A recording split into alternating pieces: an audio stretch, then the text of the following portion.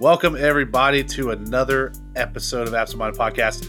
This is episode 48, recorded on April 30th, 2020.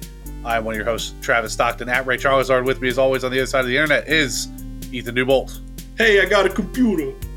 At Soulsborne, Mr. Computer himself, and across the slippery of the tubes, the drippier, the dripping down the backside tubes, is Andrew Crandall. What's up, bitch?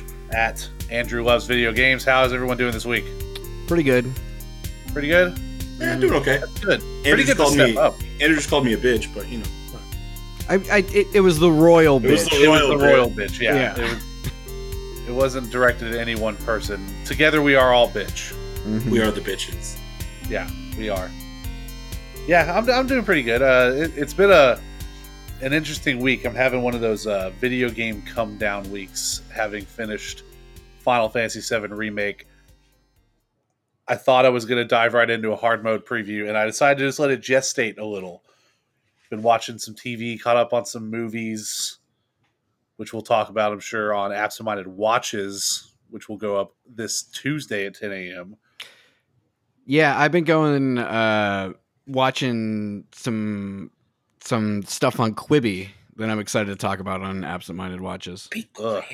You're like one of 5 people that even know what Quibi is. I wanted to You have send pay you. for it? Is it a free thing, or you had to pay for it or sign up, or what? I have a 90-day trial. Nice. But I wanted to put the Reno 911 season trailer because it saw came that out, today. It came out the other day, and it is premiering on Quibi, so I thought that was fun. But it's yeah, not we've out talked yet, about it right? before. No, it's What's not up? out No, yet. it's out on the 4th.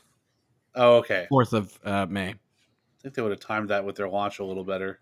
I think like I said on watches before, I downloaded the Quibi app, and then one of the first things I went to was Reno 911, and it wasn't there yet. And I was like, "You're already a strike down, Quibi. I'm not sure how I feel about this yet, but yeah."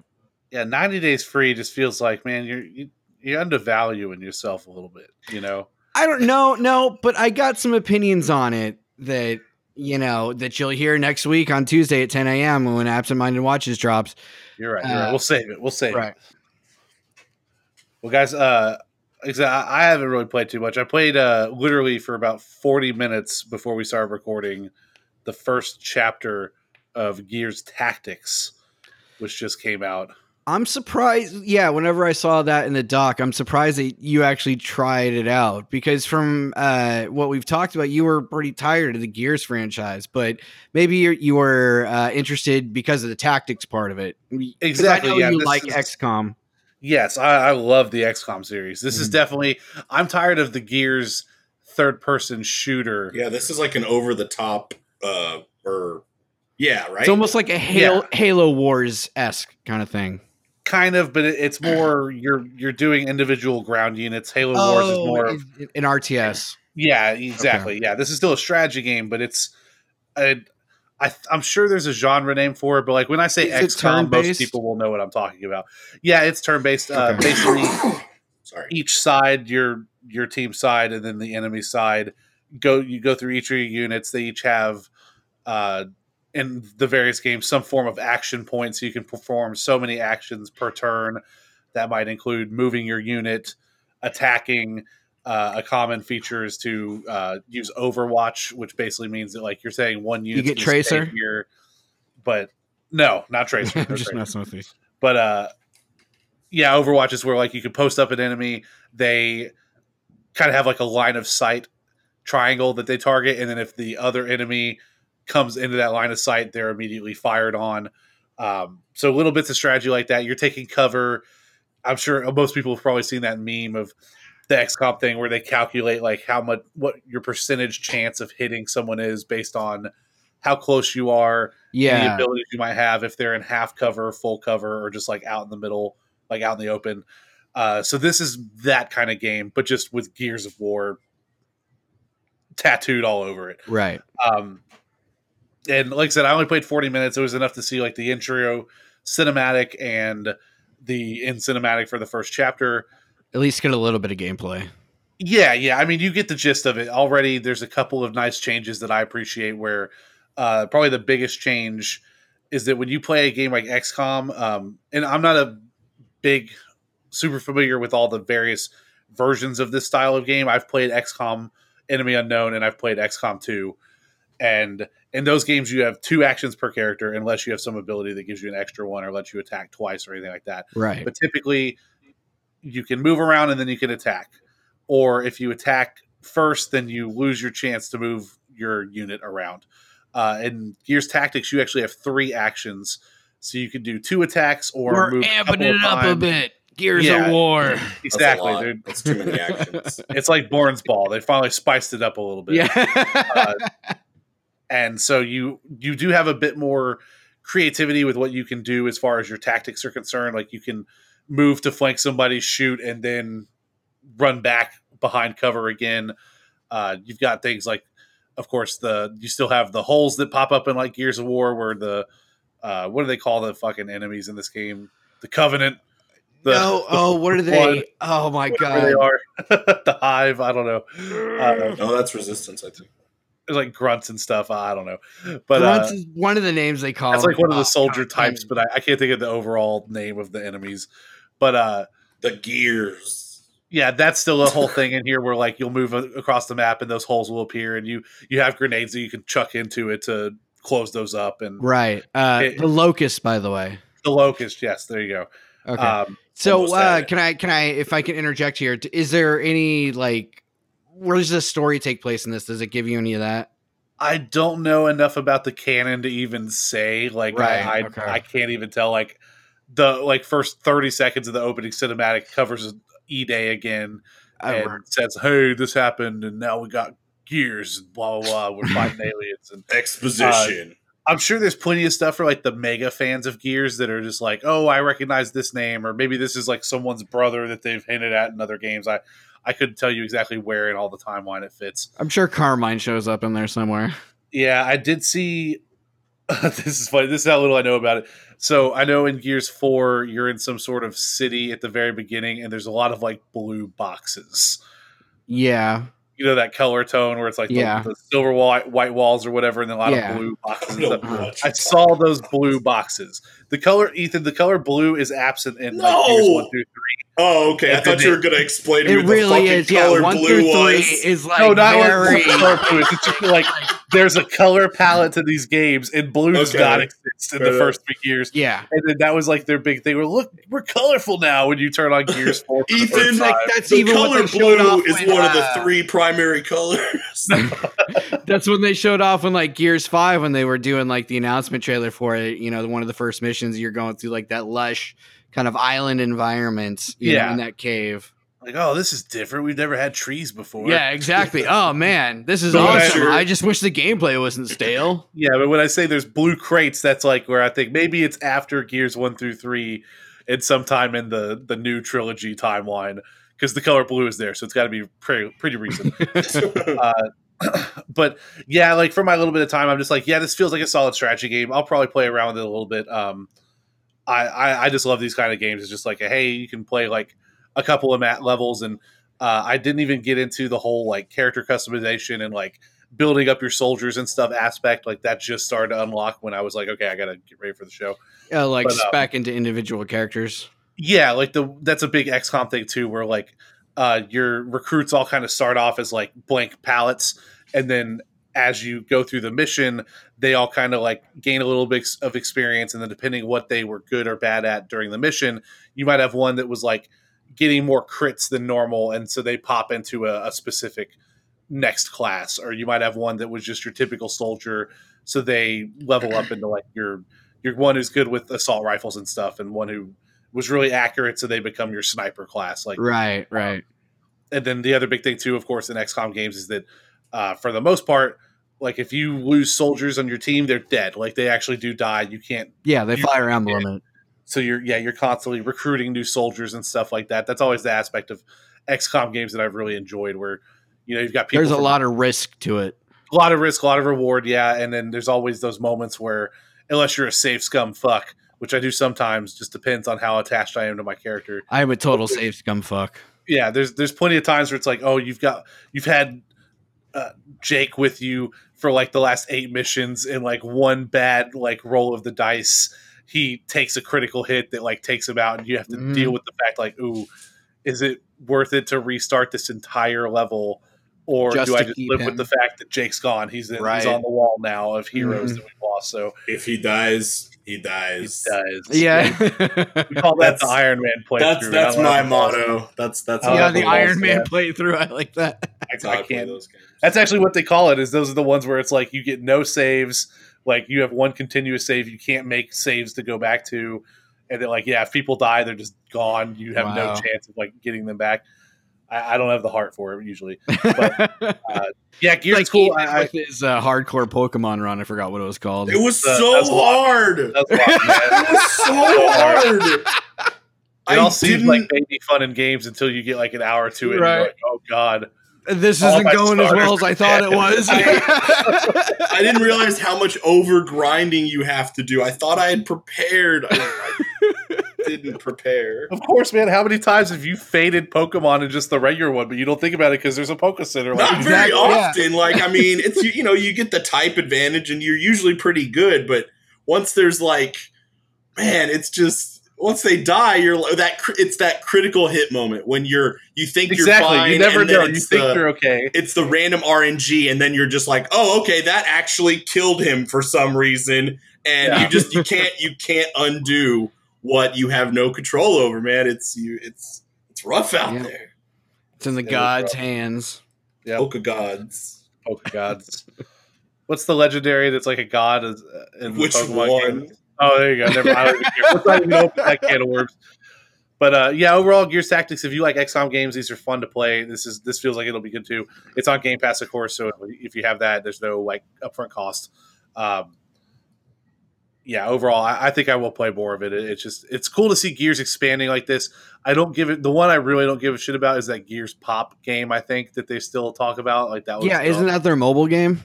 Has it not come out yet? I don't know. I have no idea. I have not paid attention to that at all. But yeah, I remember when they announced it at the Game Awards, and it was just a big giant eye roll. Yeah, exactly. Especially for people that like thought, I think that was back when we thought we were getting like the big Gears 5 trailer, and they gave us that weird music video thing instead. Right? Yeah. They only talked about the multiplayer mode that no one. And it was very like cutesy and friendly. Yeah, everyone was just like, "Why the fuck did they waste our time with Gears Pop? I just want to know more about the Gears 5 story." But it's cool to see them expand like this. I think this is going to be a really successful one for them because Gears of War is already military based. Like a tactics shooter makes perfect sense for the franchise. Right. It'll just be cool to be like, oh, there's something else in that market for people that. It's hard to find a game like XCOM that like does it right. Were you able to do like any cool brutal kills or anything? Because I know that's what Gears is kind of famous for. Yeah, I mean, there's a whole execution system where if you crit hit somebody and they are like low enough health, they'll kind of like collapse over. And yeah, you can rush them with your chainsaw as a normal attack, or you have a specific execution move that you can do that doesn't cost an action point, I think, if you're like close enough to them. Right. So there is all that stuff. Yeah, it's still very bloody, very visceral. You're cutting these dudes in half with your chainsaw. And that's what's up. It's pretty visually impressive too. I will say also it runs really, really well on my computer, of course. Humble brag. Well, I just mean like it ran well before I even moved, like start bumping the settings up and stuff. Flex. And this isn't just me too. I've read a lot of like the Gears games have just run great on PC since 4 came out. Like it scales really well. I will say that it's very clear that this doesn't get the same level of AAA like Microsoft money polish as Gears 4 and 5 did. Mm-hmm. I've just already seen a couple things in cutscenes where I'm like, this would look like a step above if it was the mainline game. Like kind of like shaders not loading in correctly or graphics not loading in correctly. Yeah, just tiny. Yeah, exactly. Just tiny things like that split second of pop in when like a scene change happens, or right. Or like sometimes in gameplay, I saw a couple like nasty looking ground textures where it was supposed to be like it was grimy glass on the ground, but it just didn't look great. Like that's something where in like Gears 5, that would have been like a full blown like rendered each piece of glass uniquely kind of. You're not going home, Richards, till the weekend until this gets done. You know. Yeah, so it's not quite the full blown like quadruple A tech showcase as Gears 5 was, but it still looks really good for what it is, and especially for a tactics game too. Like when you're in the pulled back camera mode, it looks gorgeous. Like it looks better than any tactics game I think I've ever seen. It's just those like close up moments where it does like the cinematic camera angle when you get a critical hit and zooms in on stuff that it doesn't look like perfect. But that's also something they could easily fix in like future patches where they just start to optimize it a little more. But yeah, overall, I recommend it. It was fun to just that little moment, and I'll definitely keep playing. Yeah, I'll have to definitely check that out. That does sound a little interesting, even though Yeah, I if haven't you've like ever- delved into a tactics game in a minute. Because the last kind of like game I did that with was kind of going on the polar opposite of like what Gears is Mario versus Rabbids. Oh yeah, so I was gonna say, do you have a familiarity with this kind of XCOM Yes. style game? Oh, And yeah, I yes. forgot you played Mario Rabbids. This is a That's lot cool. easier than that. Mario plus Rabbids was like deceptively difficult. It is. What? I am Really? still stuck on one level. Oh, my god! Thank you. Nintendo. I thought like Cheeky you were bitch. gonna fucking laugh at me and just be like, "This No, dude, like loser that game beta is fucking shithead." rough. There are moments in that game where It's fucking. it requires is legit hard. It strategy. is really difficult. Gross. Oh my god. It's tough for sure, and it's funny because like this coming from someone I've played like a decent amount of XCOM, and you get like halfway through the game and you're suddenly like, "Fuck!" Like decisions I made like a level or two ago are really starting to bite me in the ass. Exactly. The first boss fight in Mario versus Rabbids is like sweat dripping down your head. Every move you're trying to think like 3 or that's 4 the steps one ahead where of he's like time. kind of and- like springy and he boings around the map and he has a fireball, right? Mhm. Yeah. Yep. Wow. I remember that because that was one of the games that made me made you convince me to buy a Switch because we were at Thistle or no, I think we were tapped. This was before Tapped. Thistle opened. right. Yeah. Thank you. Baby Yeah, we We were were games at just chilling at Tapped. the bar with the babies. Switch, and Yeah, that was good times, man. Pre-Corona. yeah, right. Can Pre-corona. you believe we used to go places? I know, right? It's insane. But what about you, Drew? I know you played something surprising today. When you started talking about this in Slack, I was like, "Oh my god, I'm so happy!" Yeah. So I finally, after I don't know how many years ago you recommended this, probably 2 or 3 or maybe 4 years ago now. I started to play the Stanley Parable today, and really what inspired me to play it was we were talking in Slack before we started to record. You're like, "Oh, I'm going to play a little bit of Gears Tactics," so I have something to talk about on the podcast today. And then the other night, I had downloaded Stanley Parable, and I was like, "I'm going to play this eventually." And then, like, whenever you said that, I was like, "I could probably play this for a little bit and just have an opinion on it." And holy shit, do I have a fucking opinion on it? It is fantastic. The narrator is amazing. I know he's so good. Hold on, I pulled up his name really quick. Kevin Brighting. Yep. Is fucking fantastic in this. So, for those who don't know, the Stanley Parable is who is it made by?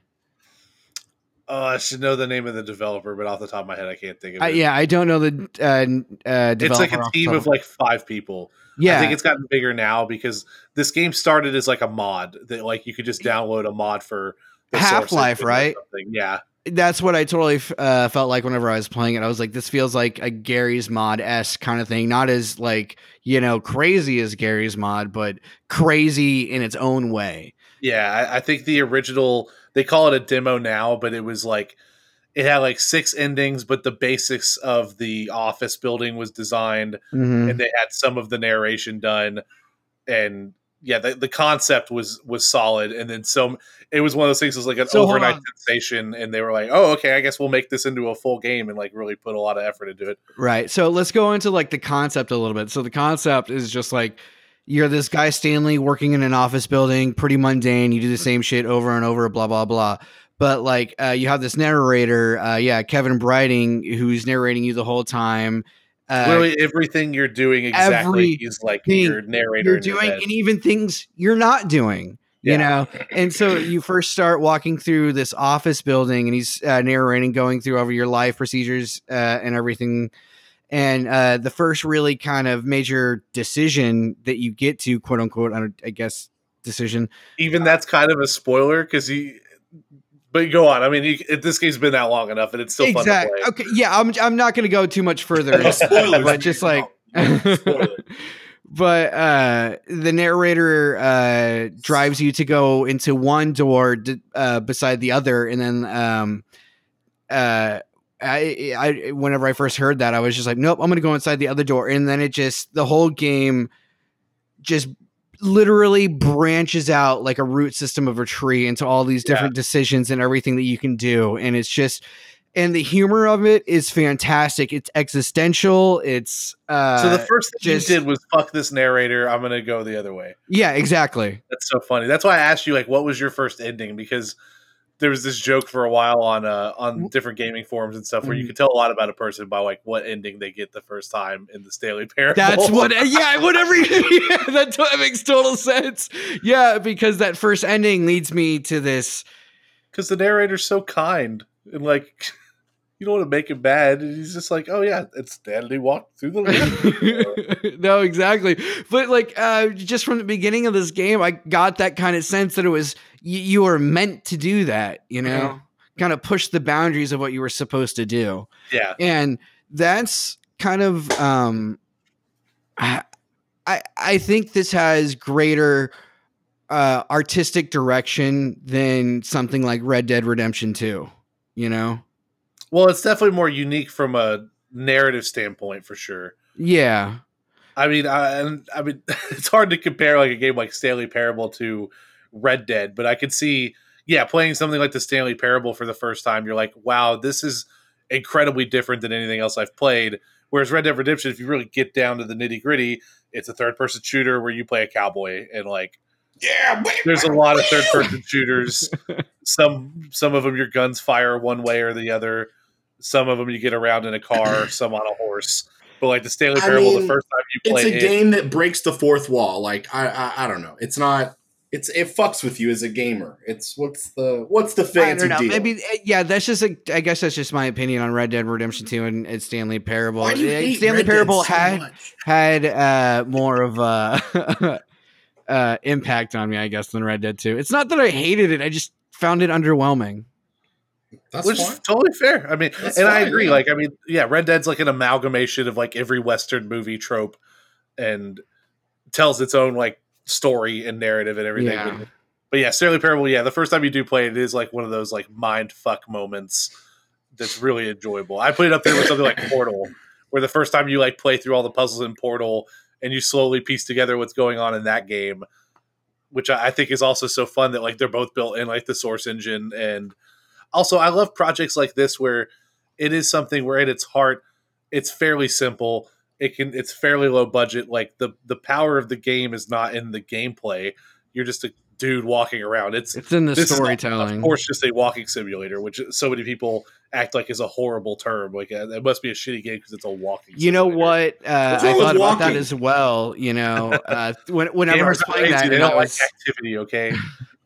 Yeah, exactly. They're like walking. Oh, what is this? I got to go outside. Well, then you shouldn't have advanced VR then, because that's all. Right. But yeah, I was thinking about the whole walking simulator thing whenever I was playing, and I was just like, it was just kind of changing my opinion about it. It's kind of why I still haven't played the fucking Xbox or not Xbox. Hell, Senua's Sacrifice. Yeah, thank you. That's not a walking simulator. It's a third-person like adventure game thing. I heard it was a walking simulator. No, there's way more than walking in that one. Yeah. Again, that's a thing where somebody was like this derogatory term, and that was like the most derogatory way they could think to describe the game. Okay. Like, every game has walking. Well, that's not true. Not every game has someone you play that has legs. So maybe only a Sith deals in absolute. Thomas is alone is just a dot. He's not walking technically. He's just moving across the screen. But Stanley Parable is really fun. I'm excited for you to play more and like share more of your mindfuck screenshots in Slack because it is. I think the first one has like 19 endings, and then they're porting it to consoles right now with the Ultra Deluxe edition, I think, and then they're also going to re-release it on PC with like even more endings and more narration and stuff. And I just love stuff like this where it's like. It's the writing is really what sets it apart, and you can tell how much love it goes into the storytelling, and the narration is of such a high quality. And it's definitely an experience for sure. I'd recommend it to anybody. It's just so fucking funny. Like it's one of the so fucking funny. I played it for maybe an hour and 10 minutes, and I remember having at least 7 or 8 laugh out loud moments. Yeah. Outside of the South Park game, I can't really think, or the 2 South Park games, I can't think of too many games that are just like outright funny. Man, those are really well done. I love those games. Yeah, absolutely. I've never played either one of those. Do you Put that on your South list. Park?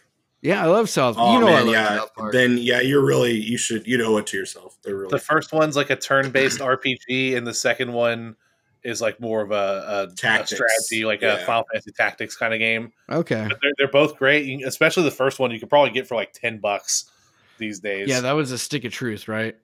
Yes. Mm-hmm. Yeah. Fractured But Whole was the second one. Yeah. Such a good name, I know.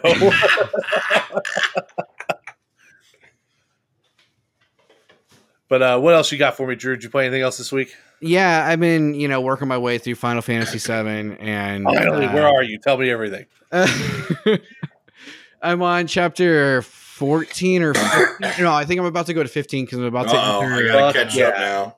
Are you on? So chapter 14 is the one that has like an incredible amount of side quests. I gotta that's where I'm at right now because I'm about to enter the Shinra building. Yeah, because you can travel between sector 5 and 6 like freely. Yes, exactly. Okay, cool. Yeah, I love. Honestly, that's the part too where I saw a lot of people. That's the moment where either the side quests start to drag you down, and I can only imagine this is only. For I people like the side quests personally. I love them. I love them. Certain ones have bothered me. There's only been a little bit of some that only one bothered me, and it was very in the beginning, and it was one of the very first side quests, and it was the cat thing. That was the only one. Thing. The cat thing bugged me. That's the only thing that bugged me. No, it's not that. It's not about the cats. It was just about the annoyance of finding the fucking cats. Yeah. But yeah, I'm right there. Like I literally just got to the point where it was just like, hey, we should go help some people before we go do this thing, blah, blah, blah. And that's where I'm at right now. Yeah, the game very clearly is like, hey, dude, do the side quests or like you can't. Exactly. Right. And so I'm at the point of the game where like, so when I first played it, I was enjoying the fuck out of it. I loved it. I got, about eight chapters in, and then I kind of I hit a slug with it. Because the combat kind of amped up for me a little bit. I'm having a little more trouble with the combat than you guys are, right? From what you guys are, from what you guys have put in the Slack. I've hit my walls. Yeah, I had a couple of moments where it was like, oh, this is tough. I need to rethink my strategy. But I always felt like I was on a constant upward trajectory of understanding the mechanics more and more. And that's where I'm at. Every time I had to strategize, I was like, well, obviously because I beat the game, but every time I had to strategize, I came up with a strategy that worked. Like, so I was learning enough to be able to work that combat puzzle in a way that like I could be like, okay, this seems like this will be better for me, and then sure enough, I'll beat that fight way easier than when I first went up and started whacking it with a hammer. Yeah, for sure. And that was kind of my issue because I was just doing the whack out with a hammer routine and just being like, this game's fucking bullshit. It's not bullshit. I'm just an idiot.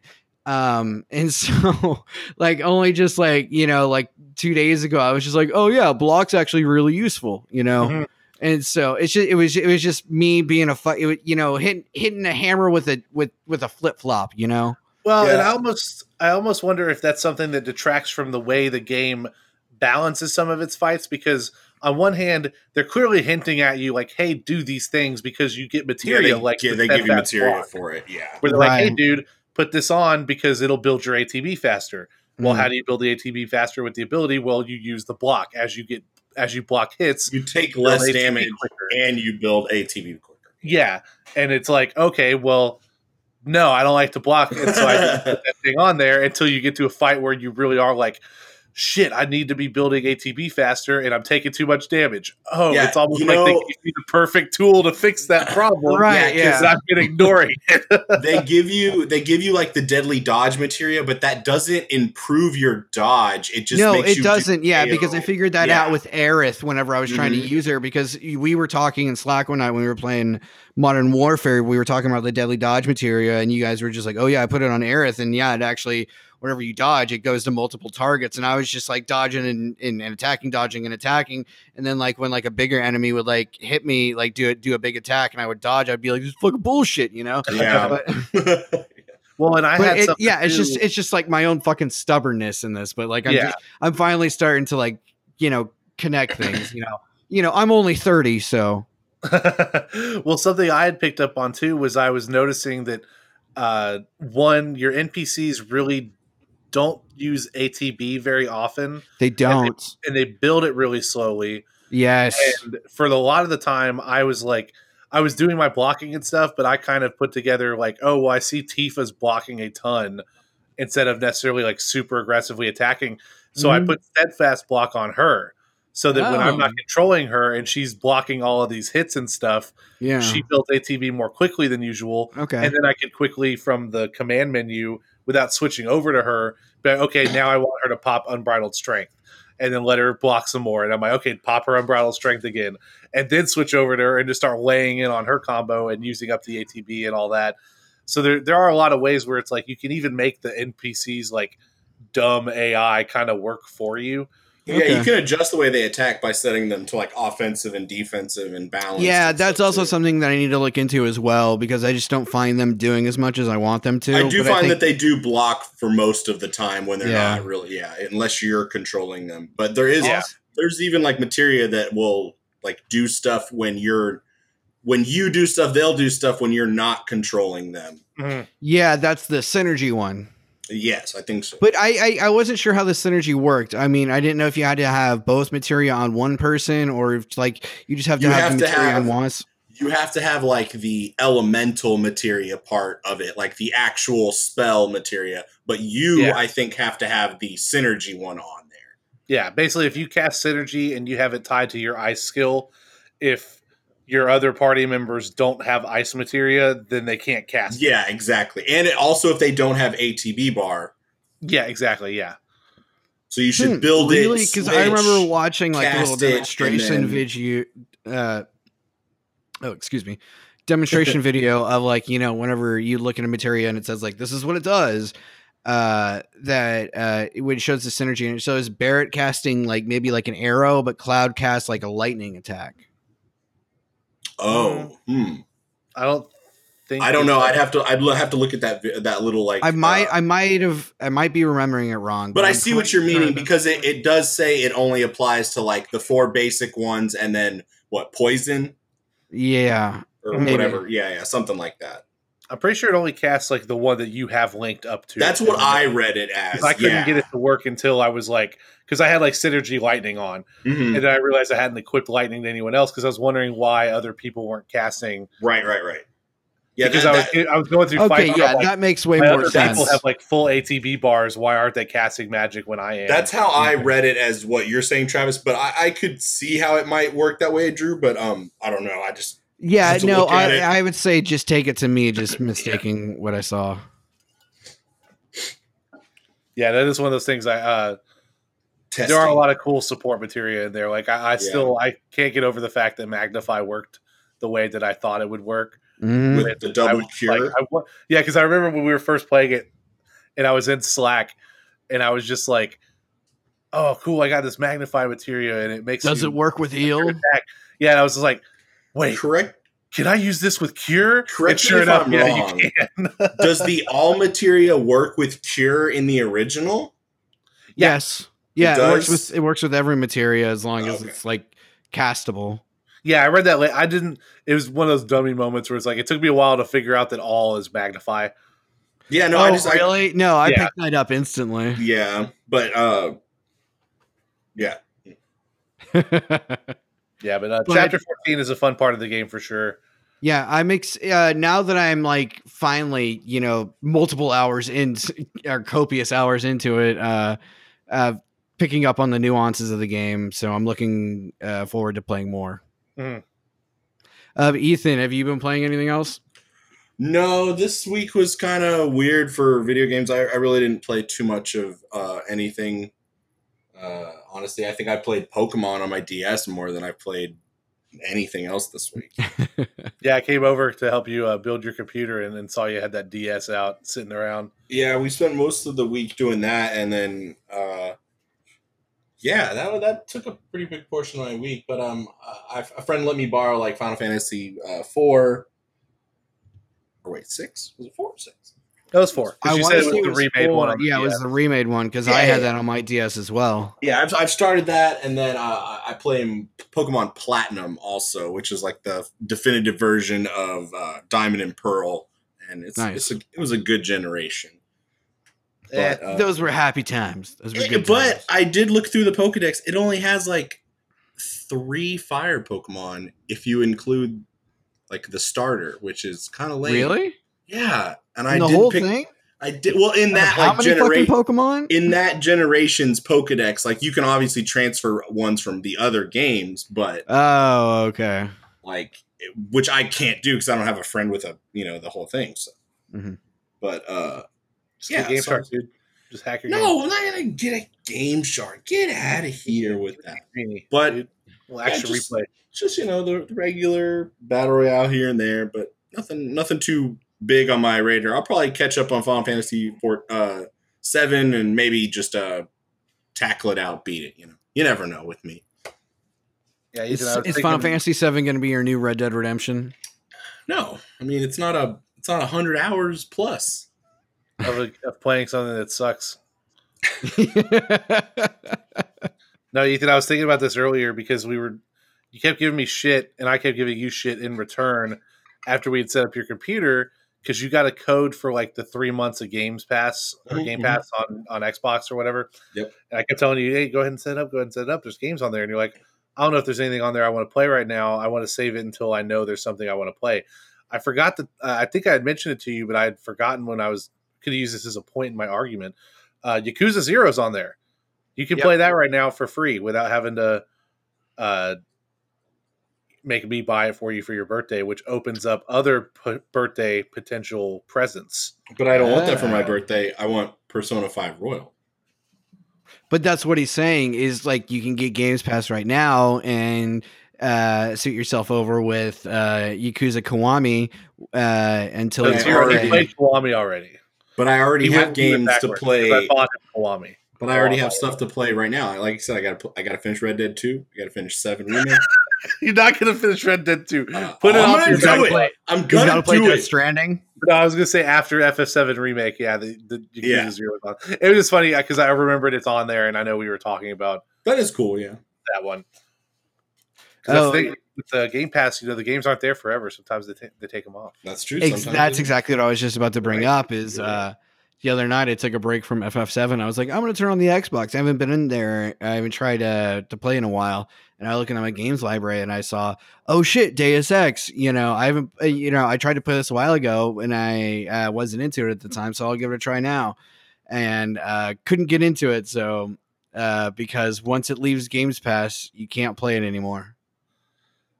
Ever. Oh, was it Mankind Divided? Yep. Or yeah, that's a good game, dude. I know. That's so what made me want to play it just because I saw it. And I was like, oh, Travis really recommends this. I'm happy I never deleted this off my Xbox. Well, turns out it's useless. Yeah, and I mean they might switch it back on, but they rotate games and stuff. But because I thought it was going to be like 5 is leaving now, so that they can put Red Dead Redemption 2 on. But that's also one too where it goes on sale so often you could easily get that one on. Yeah, it was only like $30 on like the Xbox store, but still it was just like in the moment it was just like, man, fuck this, fuck this. Fuck Game Pass. That's also one that like Deus Ex is one of those games that's really hard for me to play on console. It like just the controlling your inventory and all the different just things that you do in the game, it just feels better to play that on a mouse and keyboard to me. Okay. If I see it on sale, maybe I'll just like gift it to you. I almost bought you a game the other night. What was it? I saw something on sale. Oh, it was Alien Isolation because it was that's on Game Pass like right now. I'm pretty sure. Bucks. Yeah, and I think like the 2 story expansions, you can get both of them for $3. That's a good game. I was like, I'm gonna buy that shit for Drew, and he's gonna turn on Steam one day and be like, "Oh, there's a game for me."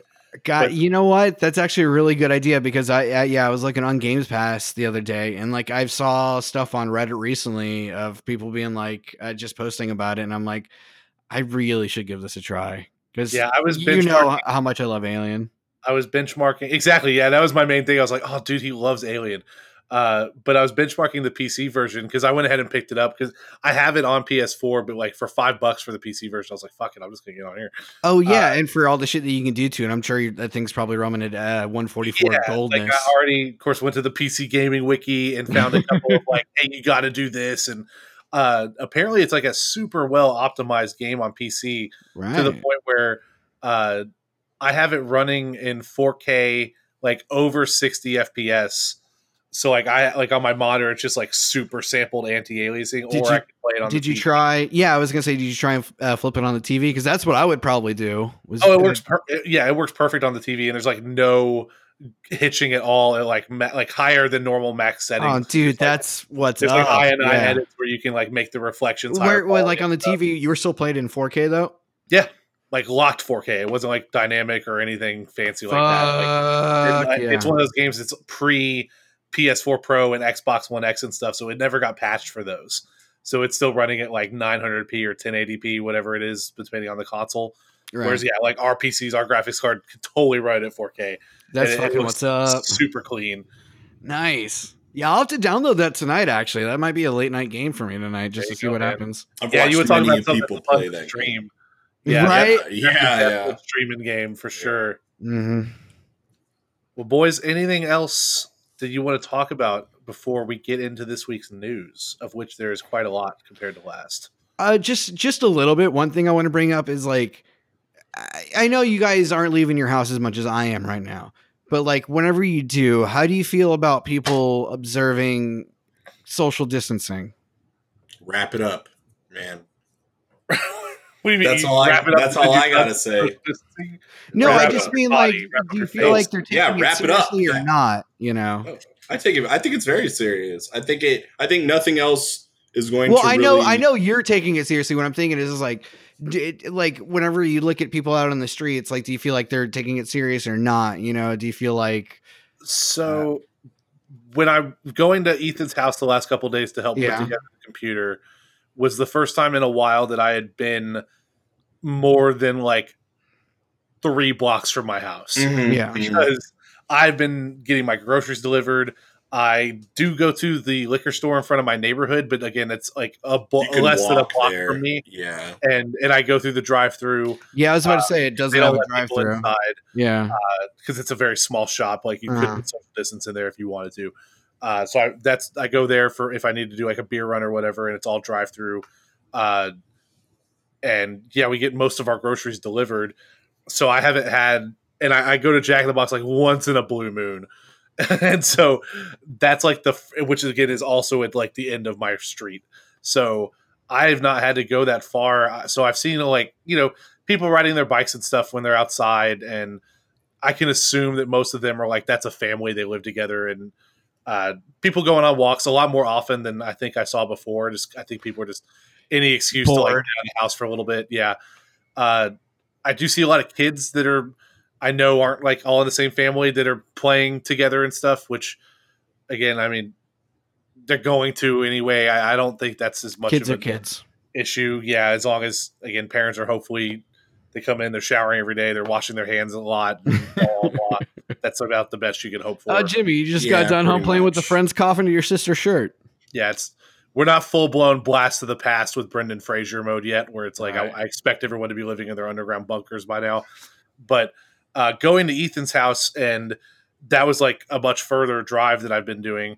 I did see more people than I expected to walking around and driving with masks on. Like a lot more than I expected for sure. Because I kind of we're in Texas, of course, and in Houston, and we're a fairly purple city. It just depending on which neighborhood you're in and which part of town you're in, you could have a lot more Republicans or a lot more Democrats. It varies a lot by age as well. But yeah, I saw like families like with grocery bags. Clearly, they just like walked to the convenience store, and like dad and the 2 little boys and sister all had masks on, and people that are just walking, presumably home from work to apartment complexes and stuff with masks on. Like not everyone had them, but more than I thought. And yeah, as far as the social distancing part, I don't know because I've been social distancing, so I don't know if other people are observing it. Really, I would hope so. I kind of laughed when I saw a lot of the people that were talking about like the mandatory mask order and stuff, and how that's unconstitutional and not have freedoms and blah blah blah. No, My thought was, do you also drink and drive all the time? Do you also, say fuck it whenever you drive around without your seatbelt on? Because those are laws that we have in place too that are there to protect you Yeah. And I don't think anyone cried, my freedom when Don't Drink and Drive got passed. Like, no one just fucking says, oh, no, fuck that. I'm not going to do that. I'm American. It's my freedom. Right. So, like, being told to wear a mask, like, just do it. But, yeah, as far as the whole social distancing thing, like, I just laugh when people are like, okay, well, if you don't feel safe, then just stay home until you do kind of thing. And I'm like, okay, you know what? That's perfectly apt because that's what I'm doing. I'm waiting out the next 2 to 4 weeks to see if we get another big boost and people getting sick and A reporting second cases.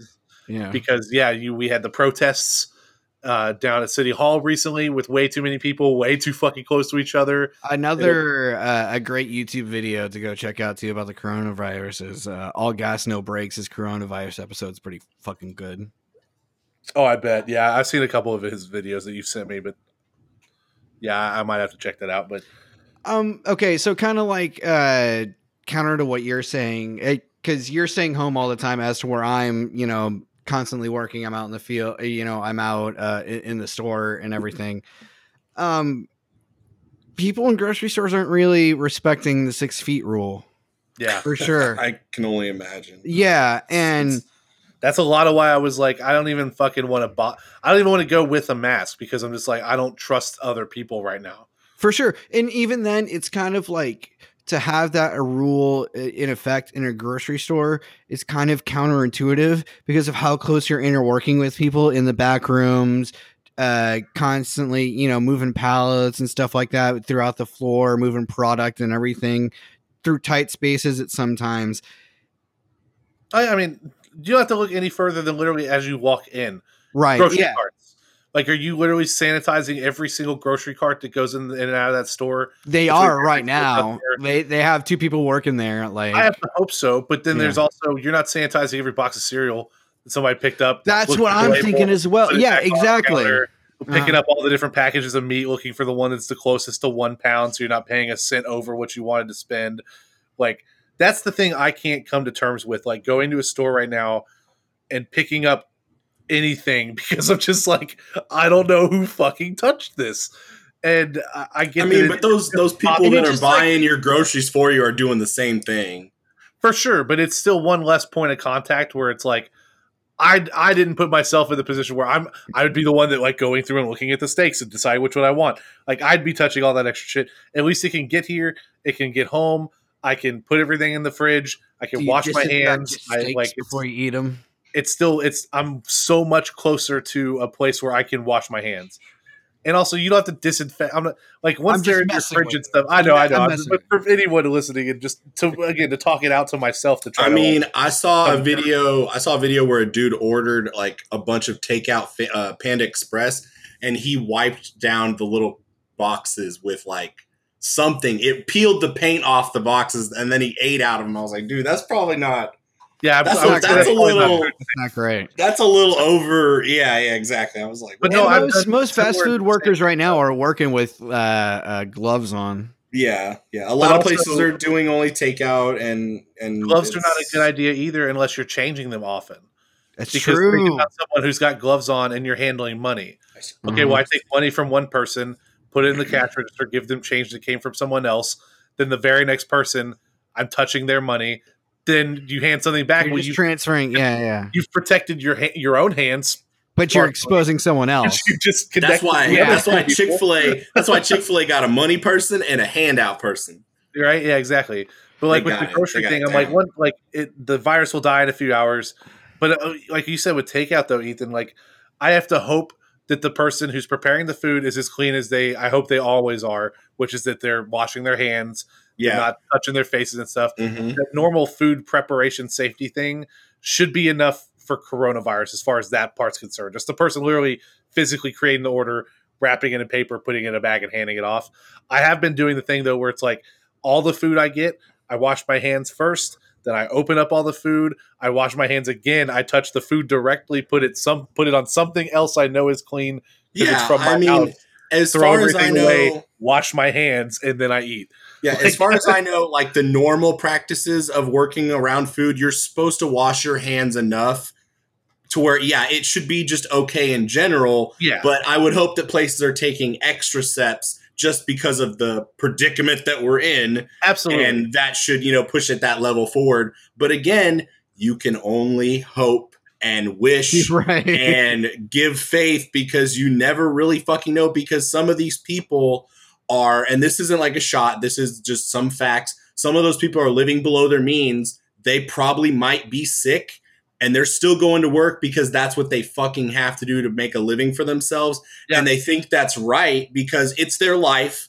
And, I don't want to get into the morality of all that crap, whatever, but it's still, you could have that and you would just never know. Yeah, that's partly why I've limited my to-go food consumption. Yeah. No, I'm not saying anything to you or anything. I'm just saying that is always going to be a possibility. You need a lot of takeout, Ethan. You got to be careful. I don't want my baby boy getting sick. No, I got immune system going over here.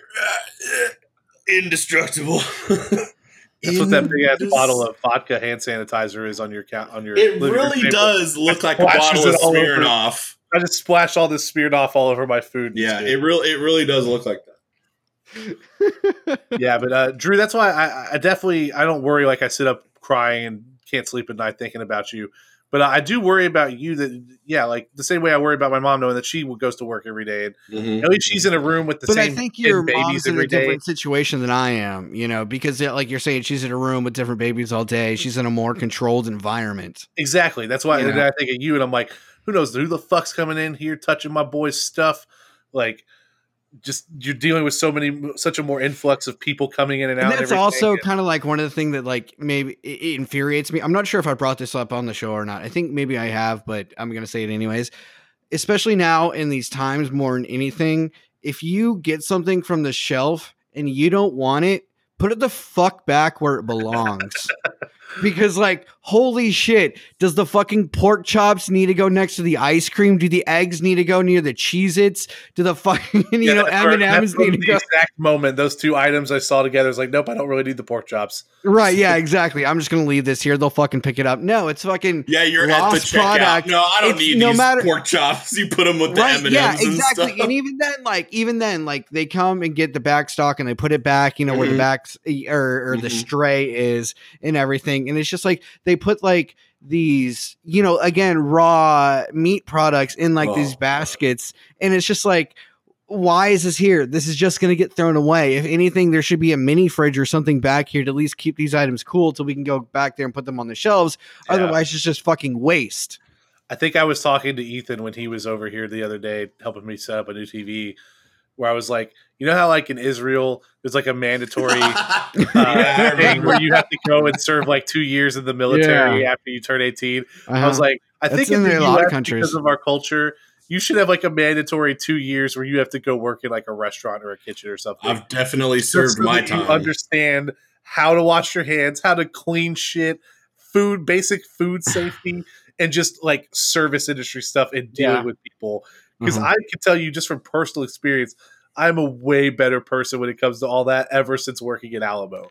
Like I was like in there for one day, and you're just like, everyone I see outside working now is a saint. Like, I remember going out to lunch with even my mom and his other friends and stuff, where it's like my whole idea of like tipping has changed and stuff. Yeah, I was that like snarky guy in college. He's like, it's his job. I'm not tipping more than like for $1. Sure. Yeah, and stuff. And then you come into terms with the fact that like, God, no one eats more shit than service industry people. And the second you get someone who even acts like they're going above and beyond, like they put on that smile or they apologize for anything going wrong, you're just like, dude, instant 25% tip. Instant, like, I will let you have so much more slack right now than like I used to, where I was like that hair trigger where like, dude, I ordered this Coca-Cola 30 seconds after sitting down. Why is it not here a minute later? Like, I think and same thing, grocery stores and stuff. Yeah, you should have to work in a store just for like a month and being like, this is what stocking feels like. It's a pain in the ass. Put your shit in the right spot. Like, don't have that extra thing I have to do where, I've got to take the pork chops back to the meat department. Not even wipe down that ice cream thing for a second because I don't want random pork juices on my dairy product. Yeah, exactly. It's not even like the extra shit that I have to do. I get if you don't want something and you leave it there or you know, at the register you're like, "Hey, I don't want this," and like we got to go put it back. That's fine. It's one thing when you have 2 pounds of ground beef, you know. Yeah, part of me wants to be like that person gets a half point for at least putting the ground beef or the pork into a refrigerated section instead of be like, this will sit No, next to the because Doritos. Someone they will find don't. it. They don't. They leave them next to the Doritos.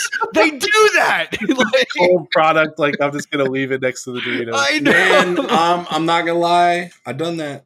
I've The been cold there. product. You're sack of Oh shit, wait, Ethan. no. I mean, no. Oh, okay. I've never put anything that would like spoil. That's what I'm saying. Like this, Yeah. at least you get No. kind of a half karma point to be like, oh, I don't want the frozen pizza. No, nothing like I'm in the that. ice cream aisle. This is still technically a freezer. No, but I've put it here. like a box of Cheez-Its where, like buy some soup or something. I don't know. Like, That's I'm talking fine. That's totally I'm talking about you're fine. walking through We're the talking electronics about, like, department. No. When someone calls you and says, "Oh, we already have milk," and I'm like, "Okay, I'm going to leave the nothing like that. No, drives.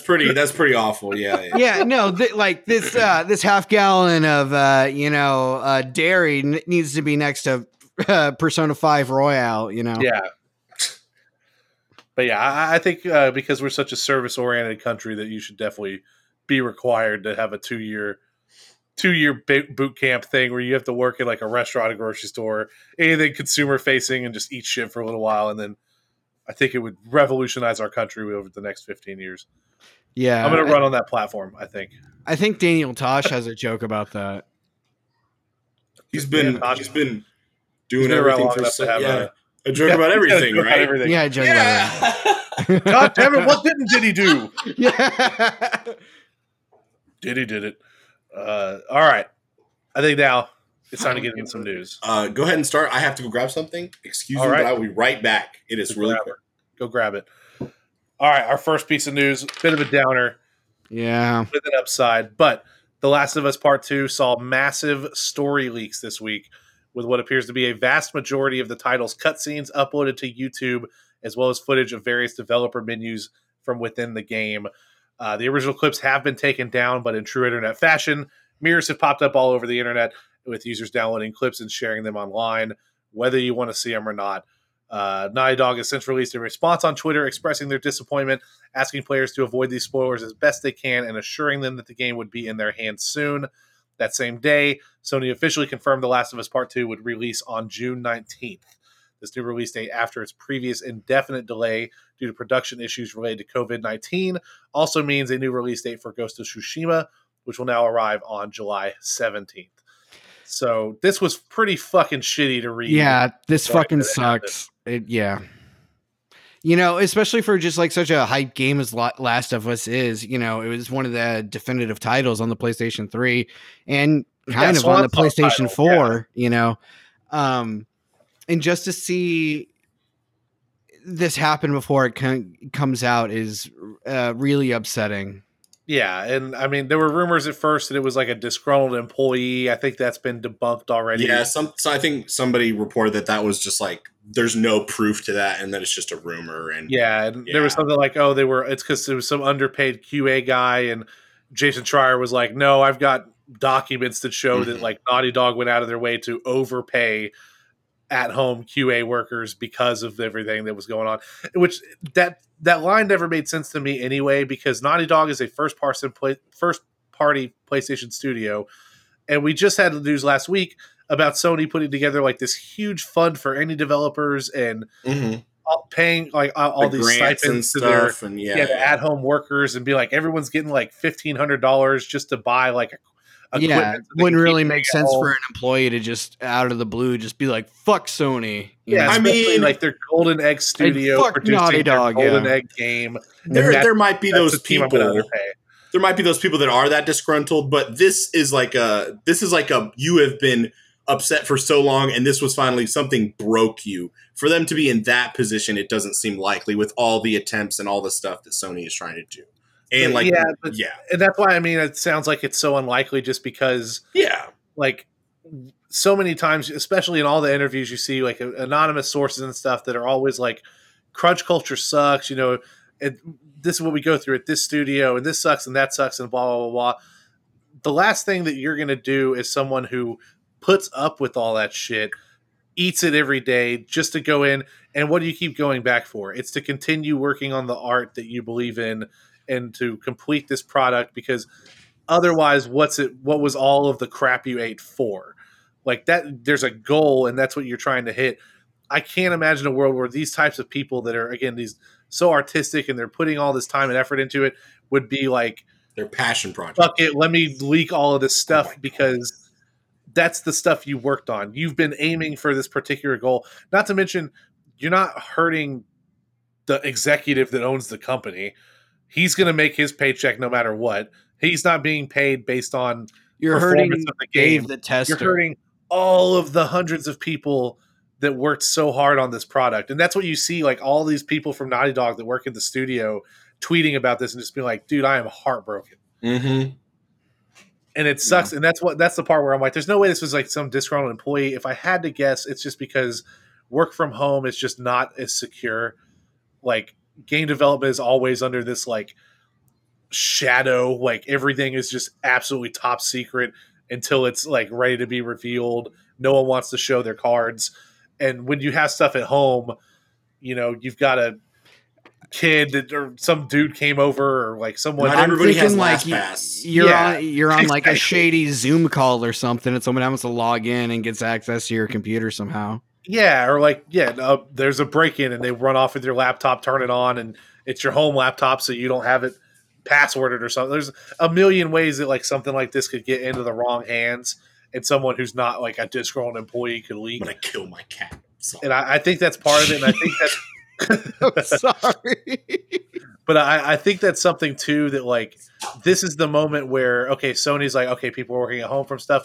Now we really need to figure out the security aspect of it, and how do we buff up our internal security to work the same way it does through this work at home stuff. Because we've talked for weeks now, like how much is this going to change the industry as a whole? How many companies are going to decide, you know, it's cheaper and more efficient for us to have people work from home instead of leasing huge office buildings and stuff. But that won't happen if you have so much more risk with something like this, where like a huge multi-million-dollar AAA first-party title sees a leak of this magnitude, you know, a month or two before it's released. Like this is fairly unprecedented, the scale of like it's the whole story that's out there, like all of it, the whole fucking thing, like start to finish, minus like clips of someone playing gameplay, because it's mostly cutscenes and stuff. And like I can't think of a time where this has ever happened from such a big studio and something so first party, outside of like stuff like, honestly, the last time was probably Half-Life 2, when like one of the early builds of that leaked like a year beforehand after like a big delay from them. And that was a huge deal. But then it was so long in advance that like so much of the story changed since then anyway. Like this is basically the final product that leaked out online. No shit. Yeah, for this. So definitely. I mean, the story is set basically now. I mean, it probably has been for a while. So yeah, this is probably, or this is just that. I've avoided everything, so I don't know anything about what's in there. So I have just, I don't either. I've been lucky; we haven't been spoiled. But this isn't something like, I don't want to be where they can shoot 3 different versions of the ending, and in case one of them leaks or something like that. Like this is a game. Like the story's done. Like it's going to. This is what it's going to be. Yeah. But at least it's coming out fairly soon. June still seems like a long way away, but yeah, terrible news. Everyone be careful going online and stuff. I've been spending a lot less time on Reddit. I will say that. I haven't been posting comments because there's always someone like that where they'll see who's commenting in certain threads and just like PM you all the shit you don't want to see. Jesus. So I haven't. Yeah, it's landmines out there, man. But our hearts, of course, go out to Naughty Dog. It's very sad to see this happen, but in solidarity, I pre-ordered the game last night because the pre-orders are live again. So I went ahead and pre-ordered it on a PS4. Ooh, I'll have to do that. Yeah, I'll probably do it closer to the release date. I got to pee. They'll probably get there. But yeah, hopefully we can all. So I've been the biggest thing that affected me with this is how much people are discussing like this affecting its game sales. And I mean, like I said, most like you and I, even if we got spoiled, I think we'd probably still get the game. Oh yeah, 100%. Like 100% for me, I would at least. So for us, it's not a big worry. But you have to imagine there are, you know, what do you think? Do you think it's going to affect them at all in the long run, or you think it's such a short-sighted thing that it's really nothing to even worry about? When we say stuff like, will it affect them at all? Yes, I know there's at least one person who canceled their pre-order. Well, sure, of course. I meant on a larger scale than one person.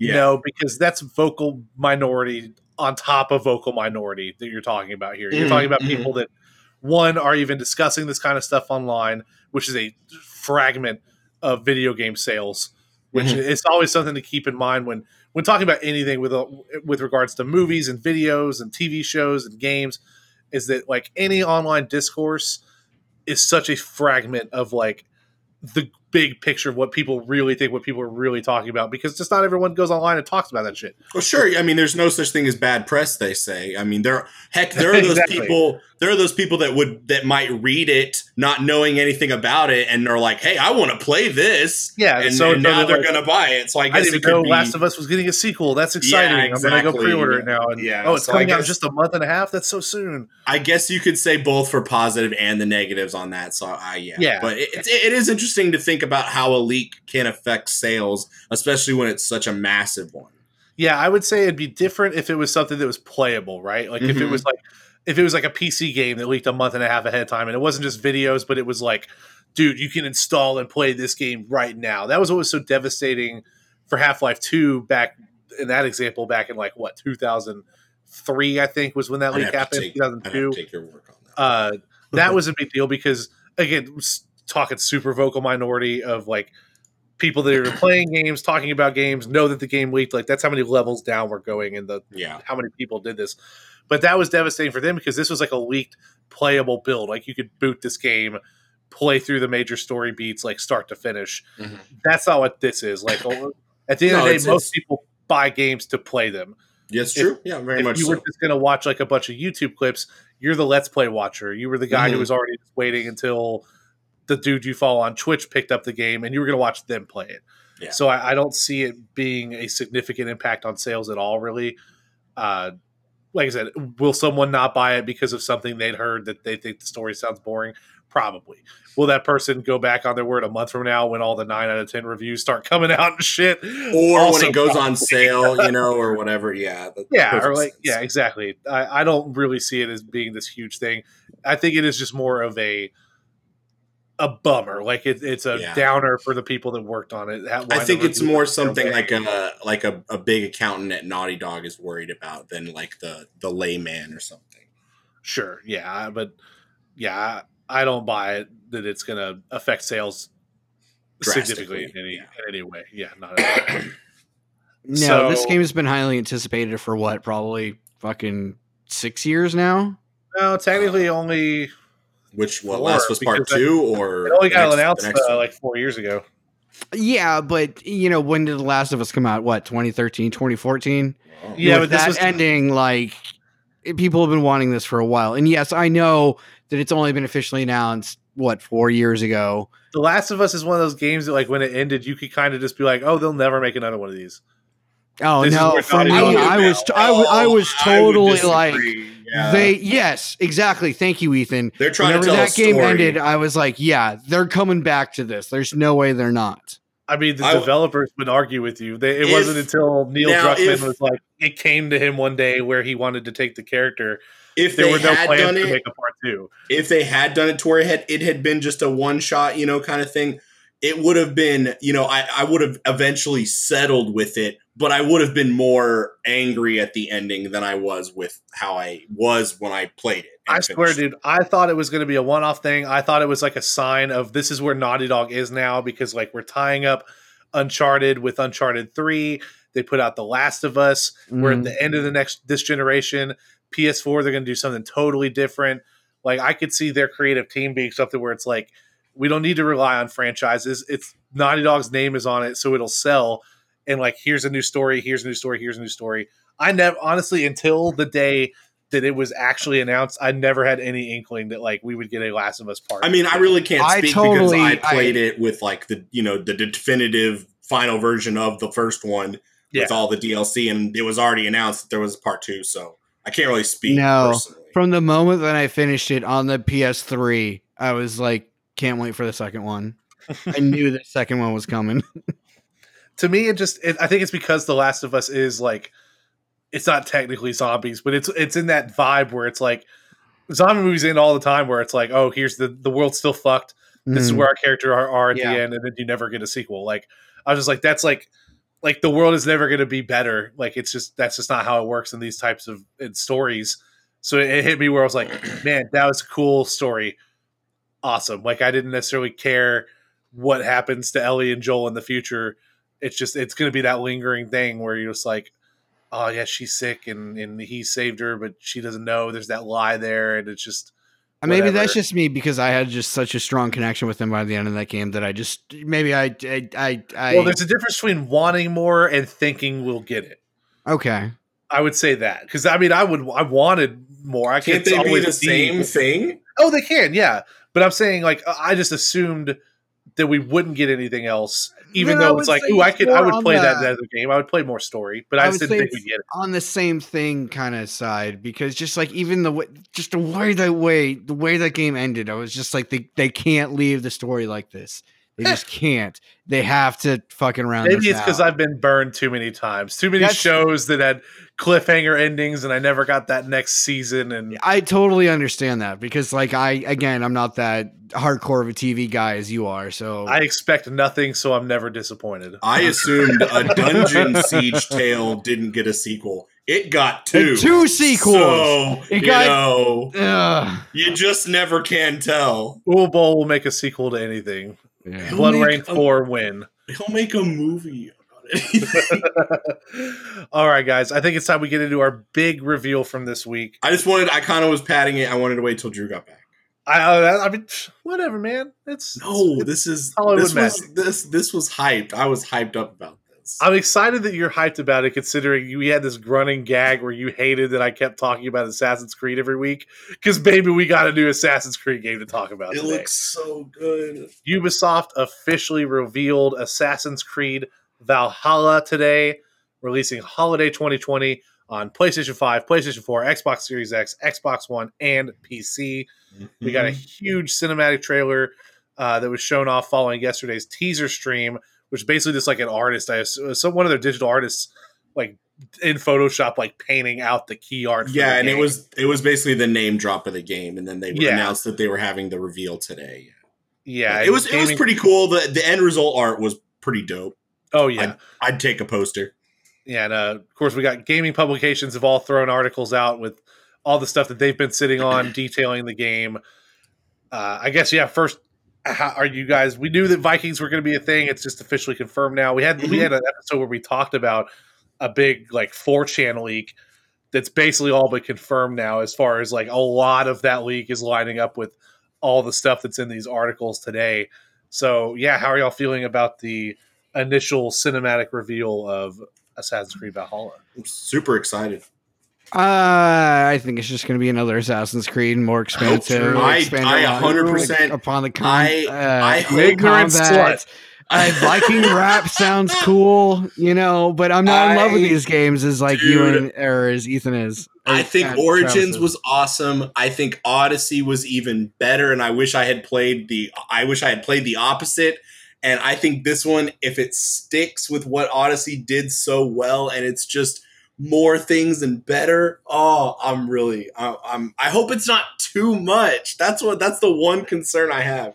I think it is going to be too much because wasn't it the last two were too much, and we're going to be too mucher, which I love. I can't exactly I don't because it was the game director of Ubisoft for Assassin's Creed was quoted as Yves Guillemot, because they asked him, they were like, "Are you ever going to go back to making smaller games?" He's just no. So I mean, trying to do too many things, like with this one has like the raid system and the settlement. I don't want them to try to do very like Shadow of War / Brutal Legend-esque.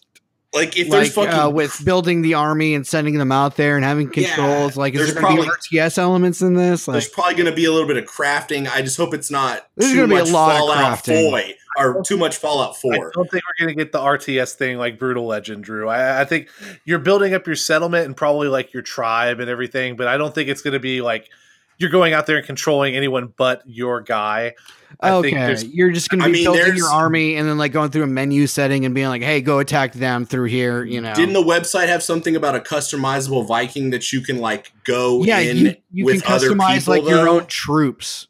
Like but they're like your they're What's like the your Oh, here I can drop in Slack this kind of like bullet point list that I've got. Yeah, share your custom raider. This was customize your own mercenary Vikings to share online and reap the spoils of when they fight alongside your friends in their own sagas. Recruit mercenaries created by other players and add their strengths to your forces. So that's cool. You can create your kind of own mercenaries and like have your friends add them to your squads or take their mercenaries from their squads and have them to yours, you know. Yeah, there's a lot of cool features that it sounds like they're going to be throwing into here. And one of the biggest things that I'm excited about, because I love this in Assassin's Creed like 2 and 3, was the idea of the settlement, that you're building up your homestead and kind of like repairing your city and like opening up new things, and kind of, because it showed in the trailer that you're the Vikings, you're coming onto the shores of northern England, and you're building this village and this town and this kind of like cutting out your own spot in this new world. And yeah, I know that that's going to be a big part. Let me just quickly go through like some of these bullet points on here. See, I was a little afraid when they showed that off that it was going to be too much like not Fallout. It's not going to be like that. Fallout 4. As long as they don't go too far or something like way. That. Yeah. As long as they stick to what, like I said, what Odyssey and Origins did well, and they don't try to stray too far, but while still maintaining some kind of freshness. Yeah. But I have real high hopes for this. I'm definitely going to get this day one. It kind of seems like they're taking away from all that they've learned from the previous Assassin's Creeds, you know, from like building up your own settlement to the upgrades to the crafting to like even that they have, you know, you're going to be able to explore different islands. It looks like through your Viking craft. So they're invoking stuff from Assassin's Creed. That's why it's worthwhile playing Odyssey, even though you played Origins, because you can see in just a year the way that all of Ubisoft studios collaborate, how much of an improvement they could make, even when you're talking a bi-yearly franchise now. Right, yeah. Because they put Origins out, and obviously Odyssey was being designed at the same time, but what they learned while making Origins fed right into Odyssey, and then what people were talking about in Origins and like in the reviews and how people felt about it and all that data they're mining for how people play fed back into Odyssey.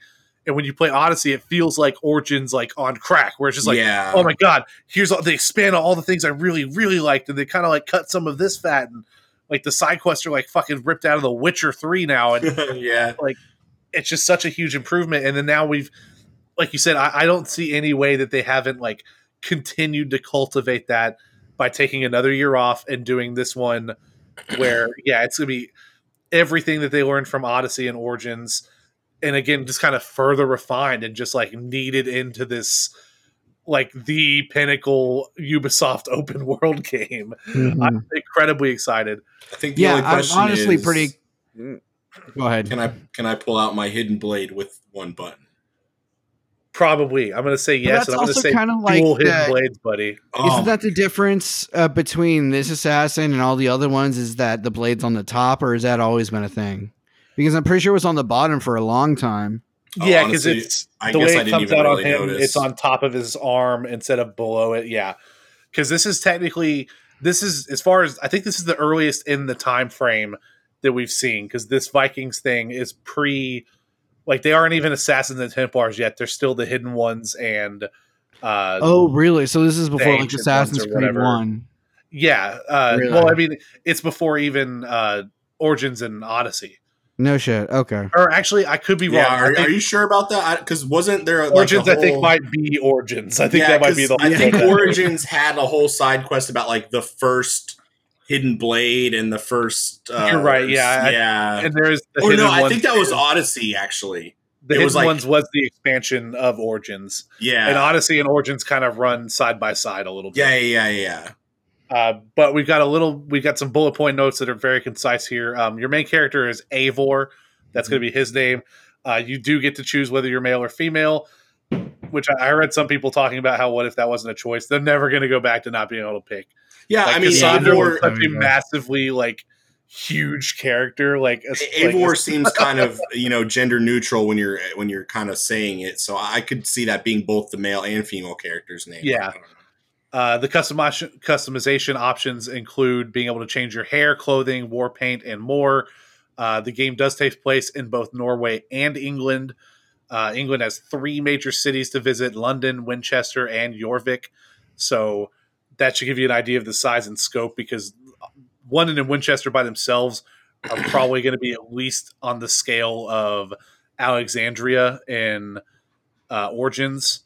So, which was already like a huge city. It's like the big like center point of your map in there. So this is probably going to be at least on the scale of those. You can dual wield almost any combination of weapons, which is super hype. And I think that somebody did confirm that you could dual wield shields, which I know is like a Dark Souls meme that Ethan's probably No, I think with. it said that even in that press release that you sent me.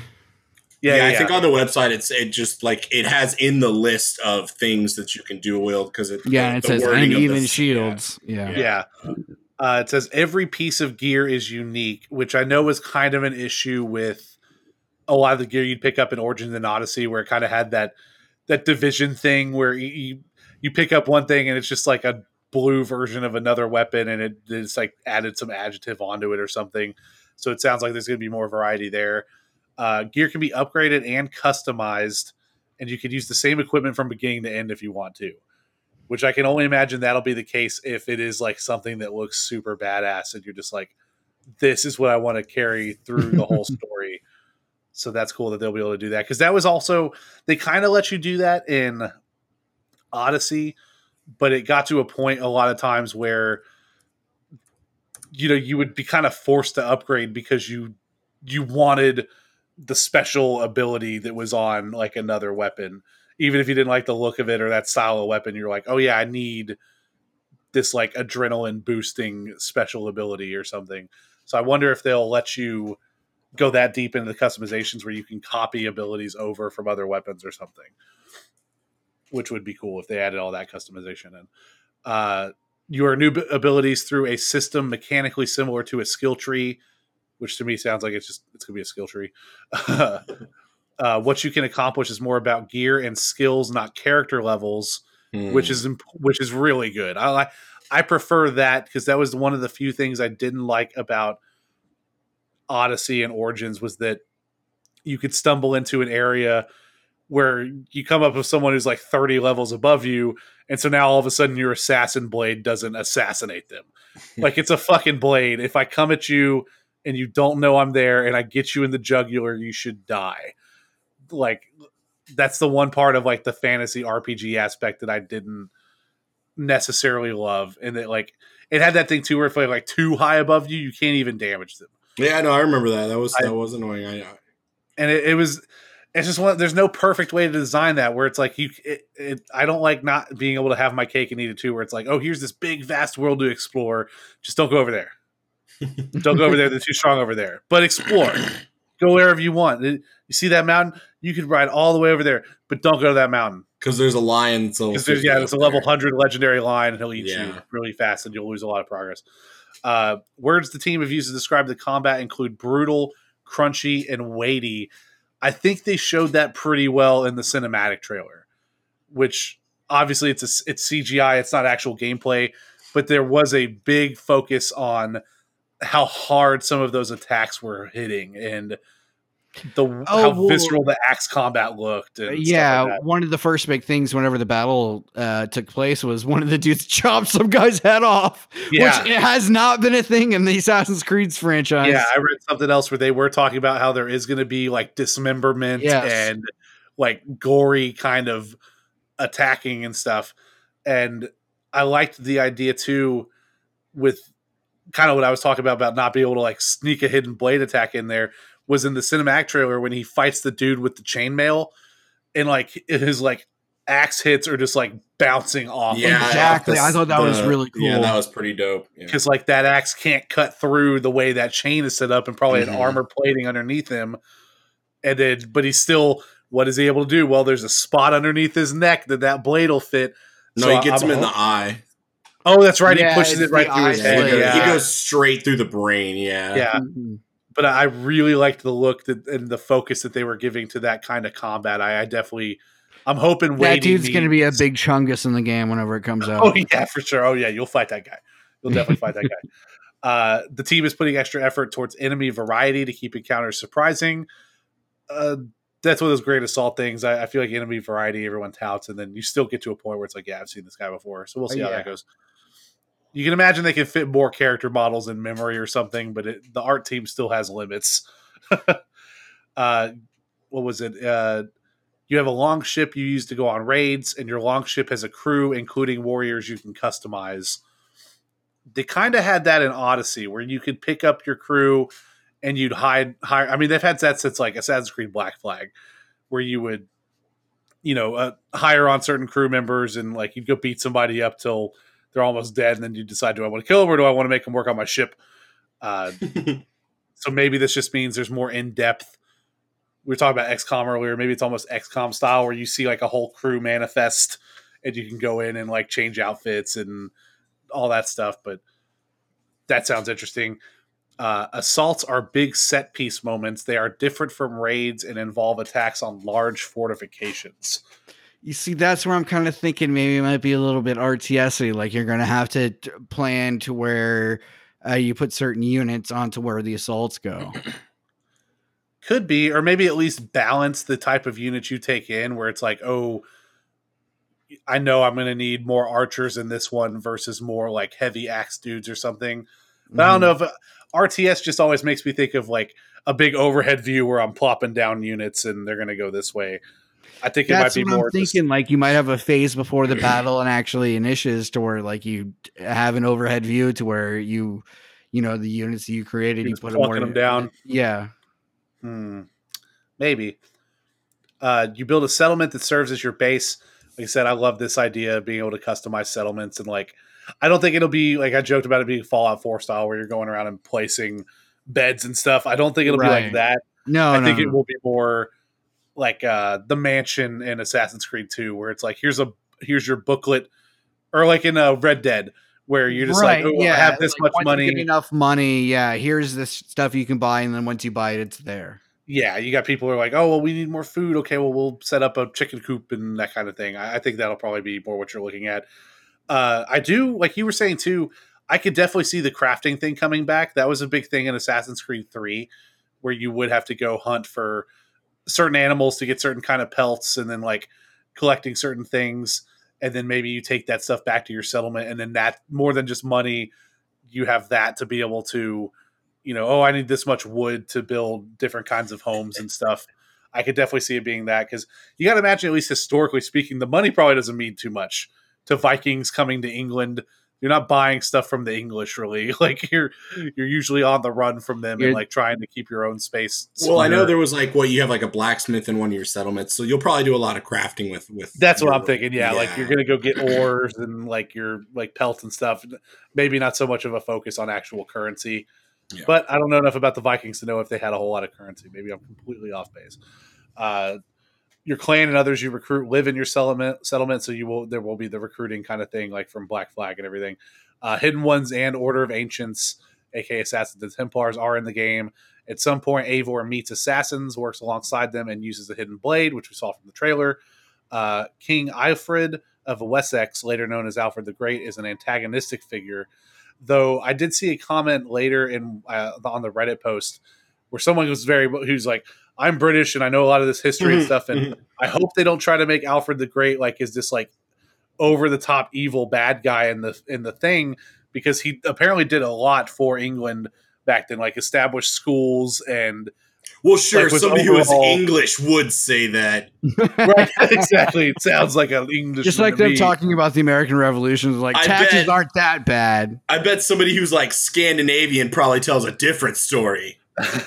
But someone else replied to that in like some of the developer comments they've already had and stuff is that in the trailer he is shown to be like more antagonistic, but then in the actual game it's a lot more nuanced, so it's not going to be like this. I mean, they're at war, the Exactly, and yeah, I mean the bad guy is within the eye of the beholder. And yeah, precisely, yeah, like they are coming onto their land and stuff, and if they're going and stealing from villages, well, of course the king is going to be like, well, why who are these people stealing our shit? Where'd they come from? Oh, across the ocean. But also, they're probably not going over there for no reason. So you just Layla's story in the present day continues. Layla is the character nobody really cares about from the modern day part of. Oh God, no! Where you come out of the animus. Yeah, I totally missed that. Yeah, she's been your character since I want to say not Unity. Maybe Syndicate. I think she was in Syndicate. She could have been in Unity, but I can't remember. Because Desmond ends after 3? Desmond's been dead since Assassin's Creed 3. Okay. He's actually dead, though? Yeah, he did. Oh, yeah, he did. He dead as hell. He ain't coming back. No more Desmond. He dead as hell. They can't afford what's his guy's name? The guy that plays Drake in the Uncharted games. I can't think of his name right now. That's who voiced Nolan North. Nolan North. Yeah. Yeah, that's who voiced Desmond back then. Ubisoft Montreal is leading development on Valhalla. The studio's last 2 Assassin's Creed games were Origins and Black Flag, which is a big plus for a lot of people. 12 other Ubisoft studios are supporting Valhalla's development, along with external partner Spearsoft. And that's not uncommon. That like Ubisoft usually does that, where it's like they got so many. I think we went down the studio list the other day, where we were like, there's like 24 studios working under Ubisoft, so they're putting a lot of effort behind this. And then, of course, Valhalla is cross-gen, coming to next-gen and current available consoles, and we already said it's coming out holiday 2020. But yeah, that's the gist of it. What else here? Advanced RPG mechanics allow you to shape the growth of your character and influence the world around you. Oh yeah, the rest of this is just the marketing speech of everything we read. But Viking rap. Apparently, their next big reveal is going to be in the May 7th Inside Xbox that we'll talk about later. Actually, I guess we can go ahead and cover that now because where would I put that? Yeah, Microsoft will be debuting an Xbox Series X game showcase on May 7th during Inside Xbox, promising a first look at next-gen gameplay from their global development partners. The wording of the announcement makes it sound like this will focus on third-party titles, with a follow-up tweet from Marketing General Manager Aaron Greenberg stating that Xbox Game Studios was hard at work on their summer plans. So they did confirm that we'll see more Assassin's Creed, the actual gameplay trailer. Yeah, on Ubisoft said they were going to be there at that event and stuff. There's no event physically. Well, right. It's a stream. Yeah. But they'll be in the Inside Xbox. They have stuff like showing. Yeah. Any guesses on what we might see from that? Because, I mean, it's basically anything coming out in the fall that's third party. So I'm wondering if Watch Dogs Legion shows up again because we haven't heard anything about that.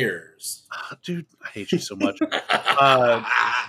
I'm betting we're going to see another big Cyberpunk trailer. Maybe maybe a hint of what that might look like on Xbox Series X. Because what if this is like we might see like a Forza trailer or something? Because Forza's first party. Okay, they're doing third party only. Yeah, that's why I'm like I'm trying to think of who all has marketing deals with Xbox right now, and I know it's obviously Ubisoft for Assassin's Creed, and then Cyberpunk because we already know that they're doing the Xbox with them or whatever. And they have the smart. What is it? Smart delivery. Yeah, exactly. Yeah. Which also this has been confirmed to be doing smart delivery too. So you buy Valhalla, it's going to work on any Xbox you got, whether it's the Series X or the regular X. I don't know. It's kind of hard to predict what Microsoft is going to come out with because would you even expect them to get that Cyberpunk exclusivity with the smart delivery and Assassin's Creed with the smart delivery? Because I think Xbox, since the release of this past generation, the Xbox One and how they were severely behind at the release of the console, that I think that they learned from that lesson. And I think we're going to get some surprises here of exclusivities for Xbox coming, but I You just think they're going to pull out the big guns? We're going to see some big stuff we aren't expecting. It's a bait and switch. I really do. Yeah. Think Could a be. little I mean, Halo, a little because- Halo action. No, that's third party. That's first party. That's first party. Oh no, Yeah. I thought that's what you meant. Is like they were gonna just slip in a little bit of some big stuff in there. Like No, I think that they're going to invest heavily into their third party systems, and we're going to get something that we're just not going to expect. oh okay, I just wish, so I wish, unexpected, I wish but that I still could. third party. Yeah, I wish that I could predict what it could be, but I don't know because What if we get? did you really expect Xbox to get this deal with CD Projekt Red or Ubisoft? I really didn't. I honestly, Ubisoft, yeah, because they've been since the One X came out. They were also doing the marketing deals with them for Origins and Odyssey. okay, Because that was a big deal before Odyssey came out when they were like, "Oh, it runs best on Xbox One X," and at the E3 reveal, they were showing it running like it showed the 4K on Xbox logo at One the X, end, and yeah, stuff exactly. okay, I didn't know that. And then also, I mean, Ubisoft. You got to think the classic one is Splinter Cell, of course. That was always a big Xbox property. Mm-hmm. They're like people associated Splinter Cell with Xbox. I think there's probably a couple other ones, but I mean, even Witcher 3. Whenever I originally think of Witcher 3, I think more of an Xbox. Honestly, I don't know. Weird. Witcher always seems platform agnostic to me because it's a classically PC franchise. Like the first one's only PC, right? The second one came out on PC, and then like a year later came out on Xbox 360. And then The Witcher was the 3 was the first one that like was actually cross-platform and everything. You think of Xbox when you think of The Witcher? Yeah, that's wild to me. That's super wild. That's like the first thing I think is PC. But okay. When I think of Witcher novels. 3, I think of Xbox. As The Witcher the franchise, I think of PC. You're right. Okay, that's fair. I wonder if we're finally going to see, and I'm going to keep predicting it's going to happen because it never will. If we finally fucking see Rocksteady's game about whatever Batman or Justice League or whatever the fuck, this could totally be the reveal chance for that. Also, something that's been that was leaked a while ago, but we haven't heard anything about was Warner Brothers Studios their Harry Potter game. Oh, dude, yeah, when that Harry leaked Potter footage RPG thing, yeah, came out, yeah. I will say I've never given two shits of a fuck about Harry Potter, but that trailer or that leaked footage, I was like, I'm about it. That dude, looks like, dope. give me a fucking Persona style like high school life sim thing where I'm learning magic and having to go to my classes and make friends and stuff. That would be so. Did you never cool. see this like leaked teaser of this? It's not even. No, Ethan, is this new? No, that's all I'm saying. I'm saying, have you ever watched a Harry Potter movie? That sounds awful. Like Persona. Ugh. Yeah, like going and like forming like getting friends. No. Like, Yeah, but it's not The like relationships based are off already Harry there. Friends. I think it should be like a prequel to where like you're just some student at the school. yeah, and like, oh, I'm gonna go befriend Harry and learn like some magic spell from him or whatever. Right, Like, yeah. I don't know enough about the lore of Harry Potter. This is what happens when cool non-Harry Potter fans make a Harry Potter video game. No. I don't think this is going to be like a true like following Harry and his story kind of thing. It's going to be a Harry Potter franchise, and it's going to and it's an RPG. There was That's already a good Harry Potter RPG, and it was on the Game Boy Advance. No. Yes, a lot of people played that, and it was very good. And people say it is. Lots of people. No, but I know that gameplay footage you're talking about, and it looks super dope. That's what I'm betting on. I'm betting we see Harry Potter finally. Xbox marketing deal. That'd be cool. Next. VideoGameChronicles.com revealed last week that multiple insider sources have confirmed to them that Sony has greenlit a trilogy of Horizon Zero Dawn games following the massive success of the first installment released in 2017. The untitled sequel to Horizon started development very soon after the release of Zero Dawn and will be gigantic in scope and implement co-op gameplay, though it's unknown if co-op will be integrated into the main story or a separate game mode. Co-op was initially planned for the first game, but the idea was scrapped in order to focus on other areas of the game. But it appears the idea, which was first hinted at in leaked concept art from 2017, is making a comeback. A source involved with the studio has even shared with VGC that at one point there was a plan to release a co-op preview with progress that could carry over to the full release, but it's unconfirmed if these plans remain. So the big two pieces of this obviously are just that co-op is going to be a thing somehow in some form in the next Horizon Zero Dawn game, and that Sony has already greenlit the third one. Makes me a little afraid that they're gonna Wolfenstein New Blood it. How dare you? Yeah, what do you mean?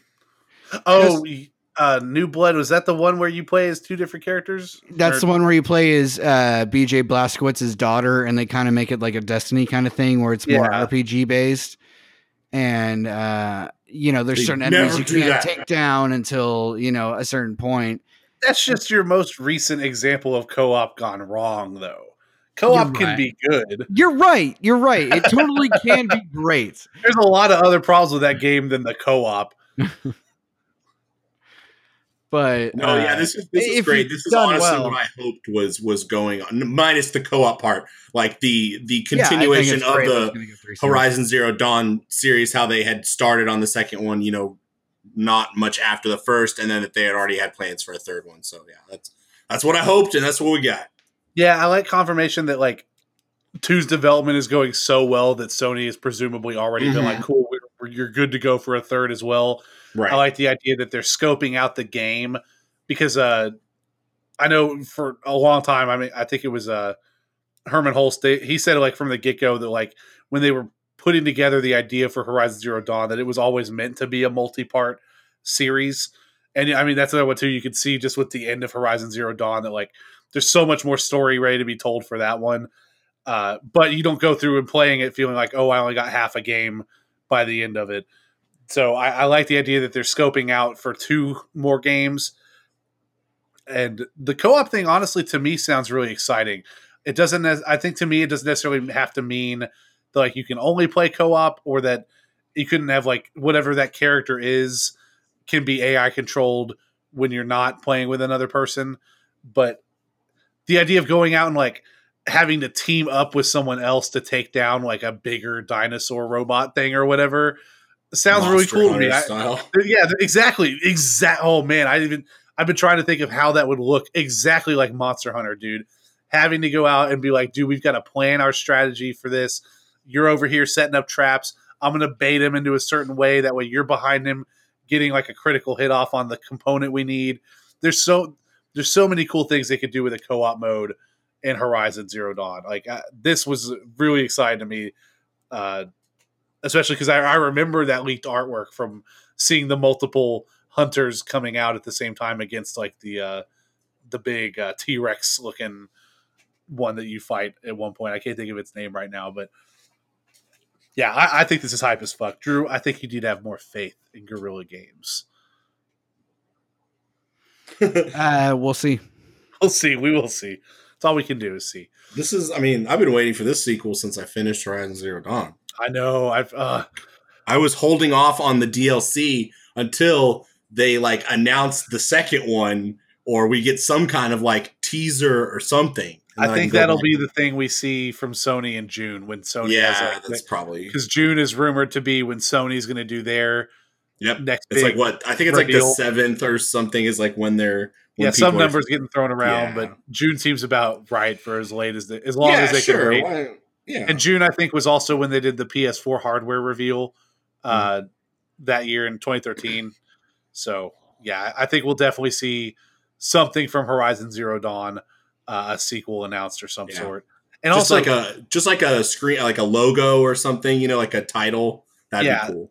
This is something I've been meaning to bring up with you guys, actually, that like to really put into context how much we don't know about what Sony's working on. Is if you go to the PlayStation Store right now and you try to pre-order a game and you go to like the coming soon section, there's like 4 games. Oh yeah, they dialed it back. Did you not know that? Well, I hadn't looked into coming soon in forever. Yeah, they took out because, some like of the I said, stuff. I went and pre-ordered Last of Us Part 2 and went and pre-ordered Ghost of Tsushima. But when you think about it, those are the last 2 first-party games that have been announced, and we have not had a first-party game announcement since Ghost of Tsushima and The Last of Us Part 2 were announced almost 3 years ago now. Yeah, because I think like Iron Man VR was on there, and they took that off. Yeah, but I mean, as far as like, it was just, it kind of put into context for me that like, dude, we think we know a Horizon Zero Dawn sequel is being worked on. We know there's a Spider-Man 2 being worked on. We know there's a God of War 5 being worked on, but none of that has really been announced. Like in June, when Ghost of Tsushima comes out, I'm sorry, July now, when that comes out, that's all that we know that Sony's working on out of their 13 or 14 first-party studios. We have assumptions of what we have assumptions, but nothing's been announced. Right, you're right. So how close are some like huge first-party titles going to release? Like maybe we've got a bigger launch lineup coming for PS5 than we thought. Because like I can't tell you the last time where I was like, dude, we didn't know over a year ahead of time that like something else is coming. Like we have nothing. We have no fucking concept of anything that's coming out after Ghost of Tsushima's out. We have no concept of time after Ghost of Tsushima. It's fucking anarchy, man. Like it's weird that like in 2 months, like we're caught up with every possible announcement. Whereas like, again, think of how long we've known Ghost of Tsushima's coming. Think of how long we knew about Spider-Man before we saw Spider-Man.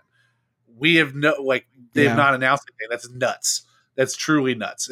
Oh my god! If we got a Spider-Man announcement in fucking June, oh my god, dude, how easy would that be? Too, they already have.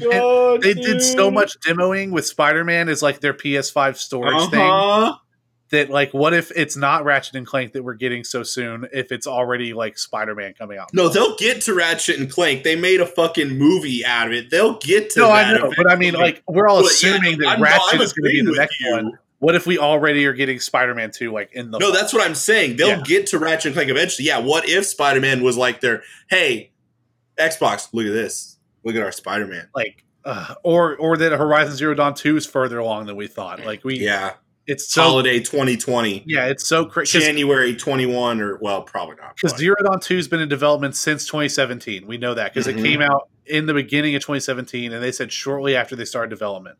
That makes it 3 years now that it's been in like probably full blown. We're working on this game. There's no way that it's a 2022 game because that's 5 years of dev time for something that like they already have Decima. They're not building an engine from scratch. They have the world built up. They know where they're going with the story. 2021 is possible, but also like it's not. You have to wonder how hard it got hit by the whole thing. But also right. It's not out of how much was already done before we had to do the work at home stuff. Yeah, like would it be unfathomable for like a sequel to that to be done in 3.5 years? I don't think so. No. Especially for a team the size of Guerrilla, with as much support studios as like someone like Sony can provide. Like it's getting me all worked up just thinking about it. What if Death Stranding laid the groundwork? Dude, what if Death Stranding 2 this fall? Get out of here. No, but it's worth thinking about. This is unprecedented for like us. Not this is the least we've known about what's coming from Sony ever. I think, and they like it that way. I think. Oh yeah. Oh, dude, it's gonna be such a fucking blowout in June. I can't wait. Blood will be spread. Spilled? Oh, spilled. Elden Ring. That's my other prediction for what we see from Xbox. Oh God, I hope so. We just got that big leak the other day, a rumor leak or whatever. I bet we see Elden Ring on May 7th. I might now. Like punch a hole in a wall. Like just oh my God. He's gonna be like, Travis, I bought a new monitor and I bought another one because something happened to yours. I don't want to talk about it, but your monitor's no good anymore. You're just sitting there watching the stream on your my monitor, and you just out of nowhere just punch the fucking screen. Just so excited. Oh my God, dude. Next up, from Matt Kim over at IGN, WWE confirmed in today's first quarter earnings call that WWE 2K21 has been canceled. During a Q&A, WWE interim chief financial officer Frank Riddick revealed, quote, "There's not going to be a launch of a game this year," when asked about a new WWE 2K title. The confirmation follows rumors that WWE 2K21 was canceled this year. There have been some turbulence with the WWE 2K series after, I'm so tired of saying WWE already, 2K20 was panned by critics for its poor performance, numerous glitches, and bugs. developer Visual Concepts also took over the 2K series. I'm not saying wrestling again. After the longtime developer or Japanese developer UK's announced it would depart from the series to work on its own wrestling game. While there have been rumors that 2K21 was canceled for weeks now, 2K Games has not commented on the situation. When IGN reached out to the developer earlier this month, the company responded that it would not comment on rumors or speculation. They had since posted an update saying that they would have news about where the franchise is going soon, and have since then announced WWE Battlegrounds would be the game that comes out this year. Which, Ethan, you said before we start recording that this looks kind of silly and dumb to you. I agree. Yeah, but it looks silly, but I mean, so it did looks like the Playground series. That, yeah, you could, silly can be funny, especially with wrestling, which is already kind of over the top. You could play to that strength of the hitting with the chairs and exactly, yeah, it's already over the top. Yeah, definitely, yeah. And I think that's what this is supposed to be. Is it's supposed to be kind of an offshoot from the Playground series, which the NBA 2K Playgrounds and Playgrounds 2, I think both did fairly well, critically and financially. So I think it seems like it's going to be one that's a little sillier to do. You don't have to have as many people complaining about the graphics don't look realistic if everyone looks cel shaded and cartoony. I just hope they give the games the budget and the development time they need. It's kind of crazy. We talk about this a lot, but the way that 2K handles these kind of things is just kind of shameful. I'm surprised that a lot of these like companies like WWE and NBA and stuff even let them keep these licenses anymore. I think the only reason why is because they continue to make money whether or not they're bad. But yeah, so if you're wondering, just holding out, hoping for the new memes, you have to wait one more year for another 2K. They should just revive the NBA Street series. Oh, I know, dude. Street was so good. Yeah, that's what we need. We need a remaster of that. We need an NBA Street. We needed a WWE Street. WWE Street would probably be a bad idea. No, it would be great. Bunch of 10-year-olds playing a game where there's just people smashing each other on cement outside. Yeah, exactly. What's more wholesome than that? What indeed? Next.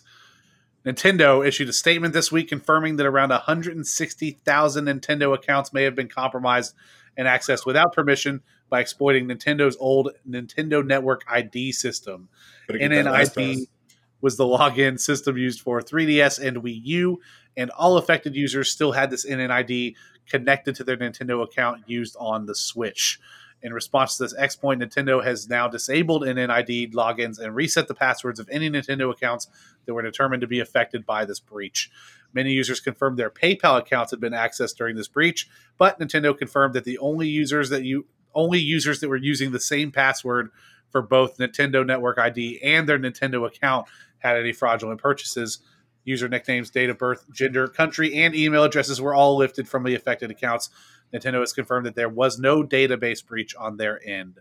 So yeah, use unique passwords. Though, Ethan, even if these people had LastPass, I read something fucky on Reddit that the only way you could change the password for your Nintendo Network ID was to log into it on a Wii U or 3DS. So if you didn't have those anymore, you couldn't change it. And a lot of people just assume that the Nintendo Network ID and Nintendo account. Wait, shit! Do I have one of these? You might if you ever had it. If you ever plugged it on a line. Fuck yeah, I do have one of these. Oh wait, but I don't have like a Switch. You never had a Switch, yeah. So yeah, and I think like I don't even. Does the 3DS eShop? Is that even still? It's probably still online. Yeah, it still works. I bought a game the other day. Yeah, I mean, I would check. I'd go ahead and switch your password just in case if you hadn't done. I don't think I have anything. I don't think I have like a card attached to it. I think I just used it and then got rid of it. Yeah, but I'll probably change passwords. But that was when some people were talking about. It's like they'd get an email that like their account was accessed. So they're like, oh, okay, that's weird. But I'll go onto my Nintendo account and change my password.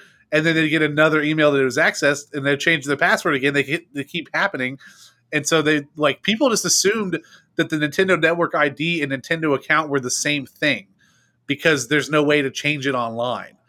And yeah, so now Nintendo's just been like, all right, we disabled that login system entirely, I guess, because it's just ancient. And yeah, it's kind of shitty because like at that point it is. you'd hope people were using unique passwords and stuff, but if you thought they were the same, I mean, because it's not explained properly that they aren't, that's kind of also on Nintendo. I can't really fault the people that were exploited for just not knowing any better, because I mean that's a simple enough mistake. I never even fucking heard of Nintendo Network ID. I thought that's what the Nintendo account was. But I honestly, I don't know the difference either. It was just something on the DS they made you do, I think. yeah. To use like the internet for something or whatever. But yeah, get enough of time as any to remind people to use unique passwords on all your sites. Yeah. If you can avoid it, do not save payment information on these sites. I know it's a huge hassle to pull out your credit card and type out those 16 digits every time you want to make a purchase. But it's probably better for you that way. Maybe you won't buy so much shit you don't need if you don't have your stuff saved all the time. And also, yeah, enable two-factor authentication. I know the Nintendo accounts have those. It's very simple to set up. Ethan learned how to do it just yesterday. I hate it. But you're secure now. Yeah. You're so secure you can't get into your accounts. I hate it. Everything's locked. I have to have Travis come over and get everything. Next, Final Fantasy XII The Zodiac Age has received a new update on PS4 and PC that adds additional gameplay features previously only available on the Xbox One and Switch releases of the game. Due to the staggered release of the title on each platform, additional development time allowed implementation of a job reset function for characters, 3 gambit sets to customize, and an original soundtrack configuration allowing you to switch between the new remixed soundtrack and the original as it was on PlayStation 2. These 3 features are now available on all platforms. So originally those were only on the Xbox One and Switch releases, which came out like a year and a half after the PS4 and PC ones. But now they've all been updated to have parity, which is really cool. The job reset function, especially in 12, is super, super handy. Yeah, that sounds pretty convenient. But speaking of original soundtrack, man, there are some songs in Final Fantasy 14 for the Alexander raids. That shit slaps. I can't. Oh my God. I heard it today for the first time. And it's so. Oh my God. Actually, that reminds me of something too. Drew, when we talked last week, I think it was last week. I don't know if it was on the show or not. You said something. It might have even been your first impressions of Final Fantasy VII Remake. You said something about a moment in the game where you felt like the music wasn't matching. Do you remember what that was? Because I do. It was whenever you were ahead of me at the time. Whenever Cloud and Aerith were running through not the sewers, but it was like the underground backway pathway to Sector 6, maybe. Yeah, Sector 6. Sector, yeah. Ayo. The one where you originally find, like, you have to do like the hand robot puzzle where you're lifting Aerith and everything like that. And the music in the background felt like this dancey EDM. Because it was like the Cosmo Canyon song or something weird. I'm not sure. It might have been the Cosmo Canyon one. I'm not entirely sure. But all I could pay attention to was how annoying that mini game was. that little thing with the arm was compared. You see, that didn't bug me. It was the music that bugged me, because the music it felt too upbeat and dancey, and like I'm at a music festival compared to what I'm doing. Did it not sound like similar to what the original was? I just can't recall what the original thing was playing during that. Yeah, no, it didn't. Because I was going through and playing it. As far as I remember, yeah. You were a bit ahead of me when we were talking about it, because I had only been able to get to like chapter 5 or 6 or something. Now I have to catch up to everything. And when you said that, and I remember looking out for like the rest of the game, trying to figure out what moment was he thinking. And even I was just paying extra attention to the music in certain scenes, and none of it felt off to me. So I wonder if it was just we took the tone differently from him. Because when I think of like Cloud and Aerith palling around, I think of like a dancey song. Because for Aerith, she's just on a little adventure. She's at home, run away from bad dudes all the time. Nothing like she's hanging out with her best friend. Yeah, like no, I wanted something a little more down tempo, a little more moody, because they're running through like some deconstructed areas. I didn't want to be. I didn't want to feel like I'm on Molly going to eat. I thought it was like a date. Whatever. Exactly. Not a conventional date, but like an Aerith and Cloud date. Yeah. Not really. I didn't feel like that way at all. Excuse me. It just didn't match to me. That's cool. Yeah. No, I've been thinking about that a lot, and I kept forgetting to ask you, and I knew I wanted to do it this week. since you got back into it and I'd finished the game. I mean, it's happened a few more times too, but I don't remember the exact spots. That other one was just the most noticeable. Or Yeah, I not know there are scenes in the memorable game so where far. they definitely weren't using the same music that they would have used at that point in the original. Because, like, I mean, Cosmo Canyon, you don't even go to Cosmo Canyon in this one. But, Yeah. like, that music, and that's a theme that's introduced when you go to that And even area. then, I don't know if I like the Cosmo Canyon remix or new version as much as I like the old one. I feel like this new one takes away from what I like the old one did. Yeah, that's fair. That's just something I've been thinking about because, yeah, the more I thought about it, the more I was just like, I loved all the songs. I loved all the placement of them. I didn't have any issue with certain tones or anything they were using to get across. But that's cool. I literally just I kept thinking about it. I was like, I need to talk to Drew and try to figure out which moment it was because it'll be something I'm going to look more closely at when I do my second playthrough. But I'll remember that the fucking arm puzzle and yeah, going down the Sector 5 shortcut. Next, Ethan, this one's for you, buddy. We're getting closer and closer. Lance McDonald, a well-known modder in the Bloodborne community, shared footage on Twitter this week of Bloodborne running at 60 frames per second on PlayStation 4. Though his first attempts resulted in the game running at double speed, he has since been able to get the game to run at normal speed at twice its default frame rate. And now, by reducing the render resolution of the game to 720p and enabling boost mode on a PlayStation 4 Pro, he is able to get the game to run at a locked 60 frames per second. Follow-up videos showed him accessing a restored renderer debug menu and developer cheat menu, so we'll surely see some more interesting things from coming out of his discoveries. This is fucking cool as hell. You know, this ticks like all of my boxes. Even though it's not a game I play regularly, I love when or hackers at all. Otter. Hey, I have trophies Or for that. Yeah, you that proud of I those? earned. You proud of those? My trophies, I earned them. Yeah. I love stuff like this where people figure out how to remove these like limitations, and like one of the coolest things I can do with my hacked Switch is just this. It's like, oh, there's patches where you can force games to run at 60 FPS and like run at the handheld resolution while docked, and like the dream of running Bloodborne at 60 FPS is like that. Like that's like gaming mecca for a lot of people. Like they want a PC port, or they're like, I remember when the PlayStation 4 Pro first came out, people were like, oh my god, is this gonna they gonna patch Bloodborne to run at 60 FPS?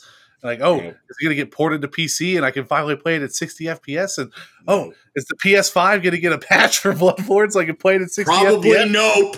It might not, but this is cool that he's been able to mod it. Dude, It looks great. It runs. It looks great. This is your new reason to buy 2 PlayStation 5s at launch. One that you're going to play, and one to keep in the box on the old exploitable firmware for when someone hacks it one day, so that you can run Bloodborne on it and enable this hack, and then you can finally play Bloodborne at 60 on your PlayStation 5. It definitely looks like how the game was meant to be played. Like even in 720, I mean, that's not like 720 doesn't look bad, you know. It looks fine on Twitter. Yeah, it's just seeing everything so fluid and smooth. It was a treat. Yeah, I mean, it was like the time I had you over and you were watching me play Sekiro for a bit because it was running at like 90 FPS or something. And you're like, yeah, oh my god, yeah, it looks so smooth. You can just see every like animation in its entirety. Yeah, you're getting all that extra frame detail, like the animations, and of course, the higher the frame rate, the smoother your inputs are interpreted, and you can pull off those crazy hitbox moves and stuff a lot better. And yeah, it's something to look forward to. This is big progress, especially in the modding community. And yeah, I mean, I don't know, man. For Bloodborne to be such a big game for From Software, I would hate for this to become like their next Demon Souls, where it's like they never go back to it. It's stranded on PS4. Ugh. Well, I mean, there's lots of rumor about Demon Souls remastered. There are, yeah, but I mean, do you really want to wait 10 years for Blue Point to make a Bloodborne remaster on PlayStation 6? Like, I'd rather just have them patch it to run at 1080p 60 now. Like, I'd wait till the end of forever for that. Right? sometimes I don't want I don't know what's to. going on at From Software. Sometimes I just like why? What are you doing? I got. They're very proud over there of their stuff. Maybe they're They're a little too almost proud. to the point of fault. Yes, I agree sometimes. Maybe they But need to release a honestly, bomb so they but could at go the back same and time, remaster Bloodborne. I don't want Bloodborne on PC. I know you don't, you greedy fuck. But also, I don't even know if I want Bloodborne 2. Like, it's so perfect. No, that's fair. Yeah, I don't think we're getting a Bloodborne 2. Yeah. I'd hate for it to be tarnished with like, oh yeah, but remember how bad Bloodborne 2 was? You know, Yeah, like that's exactly. just it's like an asterisk. Yeah. I don't know. That said, if in June that trailer starts to play and all of a sudden Bloodborne 2, Oh, are you not going to buy it? You're going to be like, I mean, God, no, of course I'm not gonna not buy it. I'm gonna fucking buy it. I'm gonna buy like that. That's the one. Like you get the Elden- $250 collector's yeah, exactly. edition Like the Bloodborne Elden 2. Ring, the fucking Bloodborne 2. That's the one where I get like the 16-inch or whatever foot tall statue and the huge. I get the PlayStation version of it.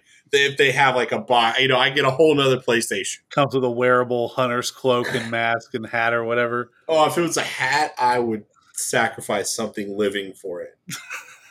Is that too much? No, that's fair. We were talking about dead babies on the pre-show, so it's never too much here on Awesome. Oh yeah. Quiet as a dead baby. Next, Nintendo will be delaying its typical E3 Direct from June until later in the summer due to complications with Japan's work from home order, according to Jeff Grubb at VentureBeat. The company was lining up partners and planning to unveil its first-party schedule for the rest of 2020. That included highlighting the Mario franchise's 35th anniversary, which is going to celebrate with the release of some classic 3D Mario games on Switch, according to various reports. We talked about that a week or two ago. Nintendo is not unique in its struggles to adapt to a work-from-home model, though. That's especially true in Japan, where a number of companies were not prepared for this kind of shift. And even weeks after Japanese Prime Minister Shinzo Abe enacted a state of emergency, corporations in the country are still trying to catch up. In a story in the Washington Post, reporter Simon Denier, it's French, explains that many IT departments and corporate strategies haven't changed in Japan since the 1990s. Companies still regularly use fax to send documents, and they have little awareness of cloud computing or video conferencing tools. But that tech aversion extends beyond the workplace and into people's homes. As Yuri Kageyama writes for the AP, Kageyama. Many Japanese lack the basic tools needed to work from home. This includes personal computers, but often people don't even have Wi-Fi. Yeah, it's true. Their houses are very minimalistic and sometimes just because of space. The slow embrace of the cloud and other tools, however, is likely less about a fear of technology. Japan places supreme importance on conducting business with face-to-face meetings. Decision makers throughout the Japanese economy believe that they cannot show proper respect without appearing in person. Nintendo is working through how to maintain its culture while also keeping its workers safe, but that's going to take time. The publisher is also just not sure how to produce a high-quality direct outside of a studio. That's something it may figure out, but again, it's not going to rush through that to meet a June timeframe for an E3 that doesn't exist. Burn. Yeah, so gonna have to wait a little longer for that. Nintendo's in a really interesting prospect too. The closer we get to next gen, because as in they're almost not even in it. They're just kind of doing their own thing. It's really odd, and it's even more weird than the Wii U. It's almost adorable. Yeah, I mean, maybe like a little cheeky. If you like they're just kind of like to be running poorly and not keeping up, and because they did the same thing with the Wii U, obviously, which kind of was like this weird mid-gen release thing that got abandoned so quickly. Garbage fire.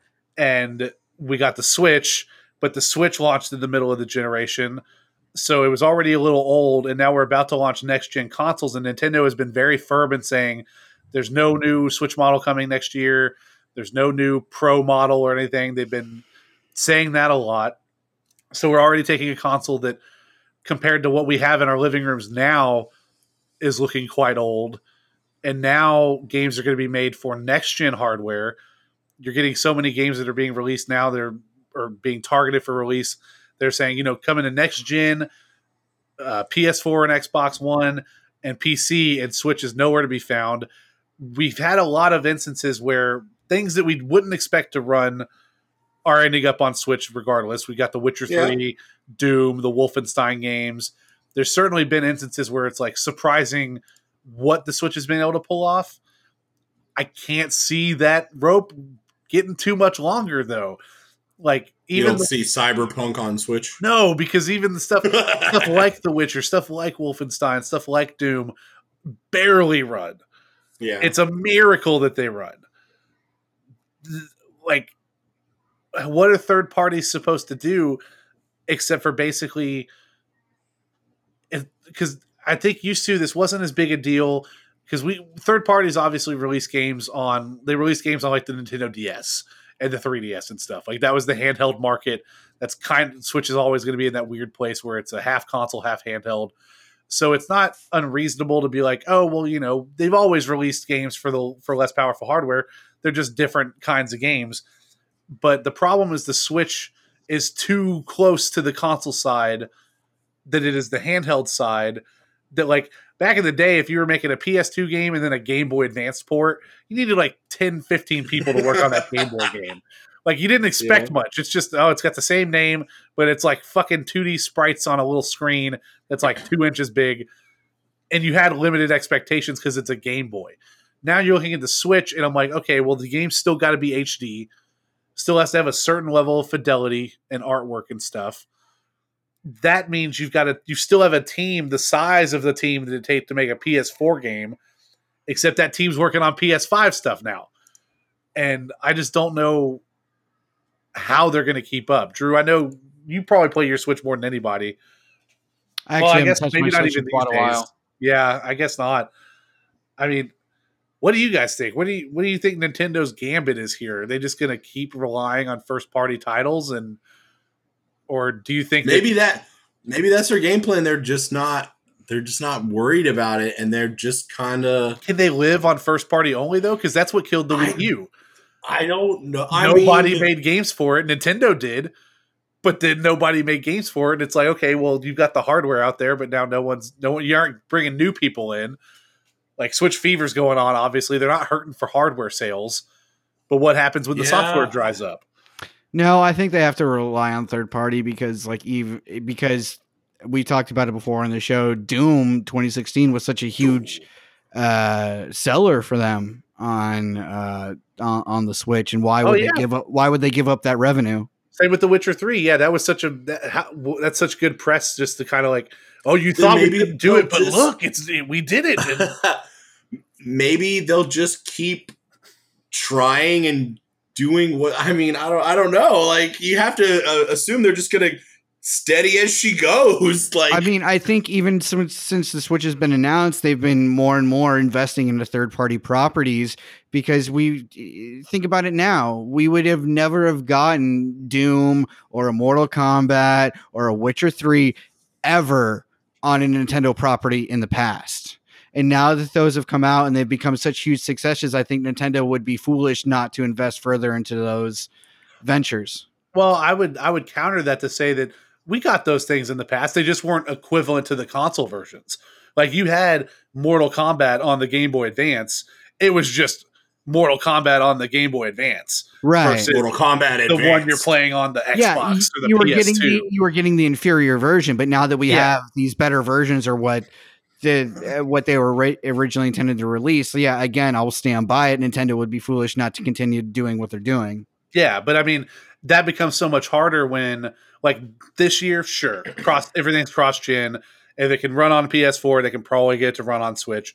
Next year, getting a little wobbly. 2022, when everything like PS2 or PS5 and Xbox Series X are the baseline. Yeah, how do you get that game to run on Switch? And of course, it's not like they hadn't said no new Switch in 2022, but these new consoles are beefy, like super beefy. I don't think people really understand yet how strong these machines are. And I almost wonder if we see something like Super Nintendo, pun intended, uh, A Switch U. well, not even a Switch U, but where they keep the name Switch and then they make a Switch that only is docked because it's their new console. Just like how the Switch Lite isn't a Switch at all because there's no Switch. It's just a Yeah, portable. yeah. It And doesn't then, work with the click yeah, thing. what if the Switch Pro, for lack of a better word, becomes like a docked only Switch that because it has to be plugged into something because that's It the could power essentially be profile more it had to hit. powerful. Yeah, because I mean, I just don't know how do you keep up with these next gen consoles that are the juggernauts that they are, and then keep your platform portable. Like I said, I think they're just not. They just don't care that much. But I they don't have know. to have I third know. I know it's parties. not like you can't explain it that simply because there's Yeah, obviously so much more in the works there. But it just from all intents and purposes, from their decisions and their moves, they're just kind of rowing their own boat. yeah, I don't but I mean, know. I because know like how like dumb that sounds, as an but example, like right now, like even in current gen, EA basically doesn't make Switch games. They just don't. Like they are not worried about porting, their next big title, their next Battlefield or whatever onto the Switch. They just don't. There's a couple of titles that are like small ones that are running on like last gen engines and stuff. I think like FIFA that like have made it to Switch, but for the most part, they're not even worried about putting their stuff on there. But at the same time, they're like, oh yeah, we signed. Like I think one of the big deals. I didn't even put the news in here because we just don't care. But like they signed a deal with Stadia and Google where they're gonna mhm. start putting their EA games onto Stadia, which a lot of people were like, well, why would you put it on a dying horse like Stadia, but you won't release games on Switch? And I think it's because they're looking at their books and thinking we can't make another team to be making these yearly franchises to make the dumber down version on the Switch the same way that they could have with a Game Boy. Because again, a Game Boy game, you make it with 25 people. It's not that many, it's not that hard. You can make it in 6-8 months or something. But to do that same development time where you're making a game for 2-3 years or whatever and put it on a Switch, they basically just said, we're looking at the numbers, it's not worth it for us. What happens when we all move to next gen and Ubisoft makes that same decision, or Warner Brothers makes that same decision, or Bethesda makes that same, like, no third party support killed the Wii U. And I think also its name killed the people just thought it was like an add-on for the Wii. But I don't know if the Switch can get away with that because again, the hardware sold at least, so like the consoles are out there. But if your software stops selling, then Nintendo stops making money on those sales. And I do think that they're just going to have to suck it up and like increase the power profile on this thing somehow by. But I just don't know how they pull that off. Like I don't. It's too many things where it's like every possible move they have to make. It's like they're giving up something that makes them Nintendo, but they just have to. They're gonna. I think they have to have third party support, but they're only going to be able to do that if we get a Switch Pro. Again, I mean, like you just have to look at the Wii U and be like, what? I mean, everyone abandoned that thing, and they literally, what did they do? They had to make a new product to replace it, which was the Switch. Like they had to do that. They had to change it up and make a new thing because they shot their shot first party only and they missed. I mean, we thought Nintendo was going to go away for a little while there. That's how bad that situation was. We were like, Sony's going to buy them or Microsoft's going to buy Nintendo. But I don't know. It's next gen's crazy, guys. That's the summary of what I have to say about that. Sorry, I feel like I was rambling for a minute. Everyone got quiet. Next up, our final piece of news. Ethan, Mhm. Star Wars Battlefront 2 is officially a dead game. Yeah, I know. She had a good run. Content updates are finally winding down for Battlefront 2 with the Battle on Scarif update released on April 29th being the game's last. General support for the game will continue, including server maintenance, in-game challenges, etc., for the foreseeable future. This follows news that June 5th's Battlefield 5 will also be the final update for that title, overall having received much less favor with players who had hoped to see the game in better shape before it was put out to pasture. With these two games finalized, it makes sense that the teams at DICE would be full speed ahead on their next project, which EA confirmed would be a new Battlefield title releasing in 2021. Rumors have long said that the next Battlefield will survive the Bad Company subseries, but there's currently no confirmation on what the game will entail. So, no more Battlefront 2, no more Battlefield 5. We're on to the next one. Dope. Uh, About time. We'll see. Congrats. I have so little faith in DICE these days. It'd be cool to see a Bad Company revival, but like after 5 and their god awful Firestorm Battle Royale mode that came out like 6 months late and then was only supported for like 3. And you remember that whole multiplayer game mode they just outright canceled, where they had like that 6v6 mode that they said was coming, and then they were just like, never mind. Like, we're just not doing that. I don't remember that at all.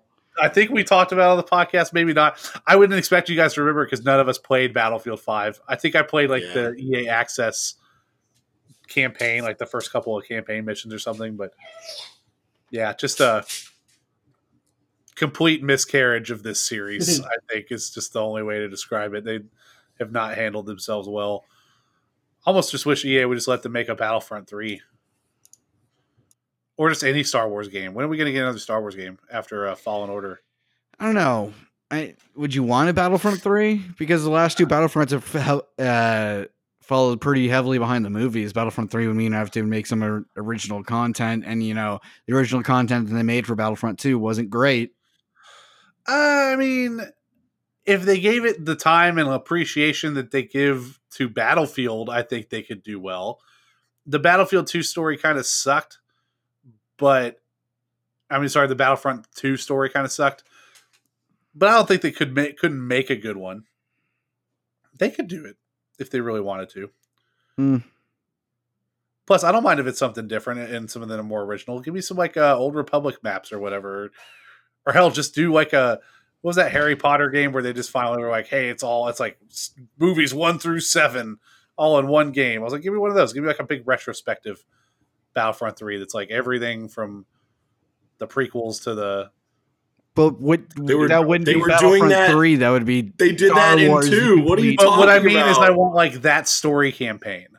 Oh, I don't necessarily want the original campaign. I will do like the Dragon Ball Z Kakarot campaign where it's like I already know all this and just give me that.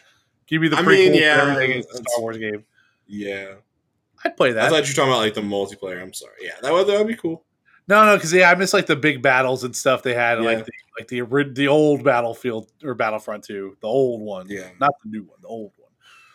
Yeah, I don't know what those DICE guys are doing. They had a lot of money, they got a lot of graphics tech. I don't know why they keep making bad games. It's not bad. They fixed it. Not Battlefield 5 they didn't. Oh no, you're right. I am right. Sorry. Yeah, okay. Guys, that's all the news I got for us this week. Had a lot more going on this week than last. Yep. The calm before the storm. Twice as long this one. I know, yeah. So you get a podcast and a half. It's a chunky. And then let's see, May 7th. I think that's our next recording day, actually. But the event happens in the morning, so we're also going to be able to talk. I'm so excited. We're going to have so many new games to talk about next week. Well, guys, how y'all feeling about the episode? Everybody good? Feel like you got to air all your grievances? Yep. We're all hyped up on Xbox Series X. PlayStation 5's dead in the water. No, get out of here. Nothing new coming from them. Never gonna die. Sony's basically done making games. We're just gonna get Uncharted movies forever. All right, guys. This has been episode 48 of the Ask Somebody Podcast. I've been one of your hosts, Travis Stockton, at Ray Charlesard. With me, as always, on the slippery side of the internet is Andrew Crandall. Hey. At Andrew Loves Video Games. Andrew, you sound tired. Yeah, I'm a little tired. It's a long podcast. Yeah. And on the other side of the slippery internet, on the darker side, is Ethan Newbold. I got a computer. At Soulsbjorn. Head on over to AppSomebodyPodcast.com if you enjoyed the show so that you can find all of the latest episodes of our main show, as well as our side series, Absent Minded Watches, where this week on Tuesday at 10 a.m., we will be talking all about Far Cry. The next hot Primal joint. No, even worse than Primal. It's going to be the Far Cry movie. While you're over there, you can leave us a voice message with a question, comment, or topic of discussion that we might play on the air. or to donate $1, $5, or $10 via the listener support program. Or if you don't want your voice recorded, you can write into us at questions@absentmindedpodcast.com. Also, don't forget to follow us on Twitter, Instagram, and Facebook. Subscribe to our YouTube channel, and like, subscribe, and share the show on your podcast platforms of choice. Leaving reviews on iTunes is incredibly helpful in getting us into the ears of more people. That's all I got for you guys. I appreciate you being with me here today. I'm excited to talk about next gen for the rest of the year until we finally have the hardware in our hands. And then we take like a haven't we already been talking about next gen all year? Yeah, but it's like a big pendulum, right? It's the year of the console release. Like that's what it is. More away from the left side, which is the speculation, over to the oh my god, I know it's coming, and now I'm just waiting for it to come outside to where eventually it crashes. And we see what the other guy's got in his hand, we ain't seen nothing. Exactly. We're still waiting on PlayStation. We ain't seen nothing yet. Well, all right, everyone, take care. Be safe. Stay home where you can. It's a good title name. We ain't seen nothing. Yet. Wear masks if you can. I know you can. You got an old shirt you don't wear anymore. Cut that motherfucker up. Wash your hands. Tie it around your head. Yeah, wash your hands. Stay safe. Talk to you later. Goodbye, everyone.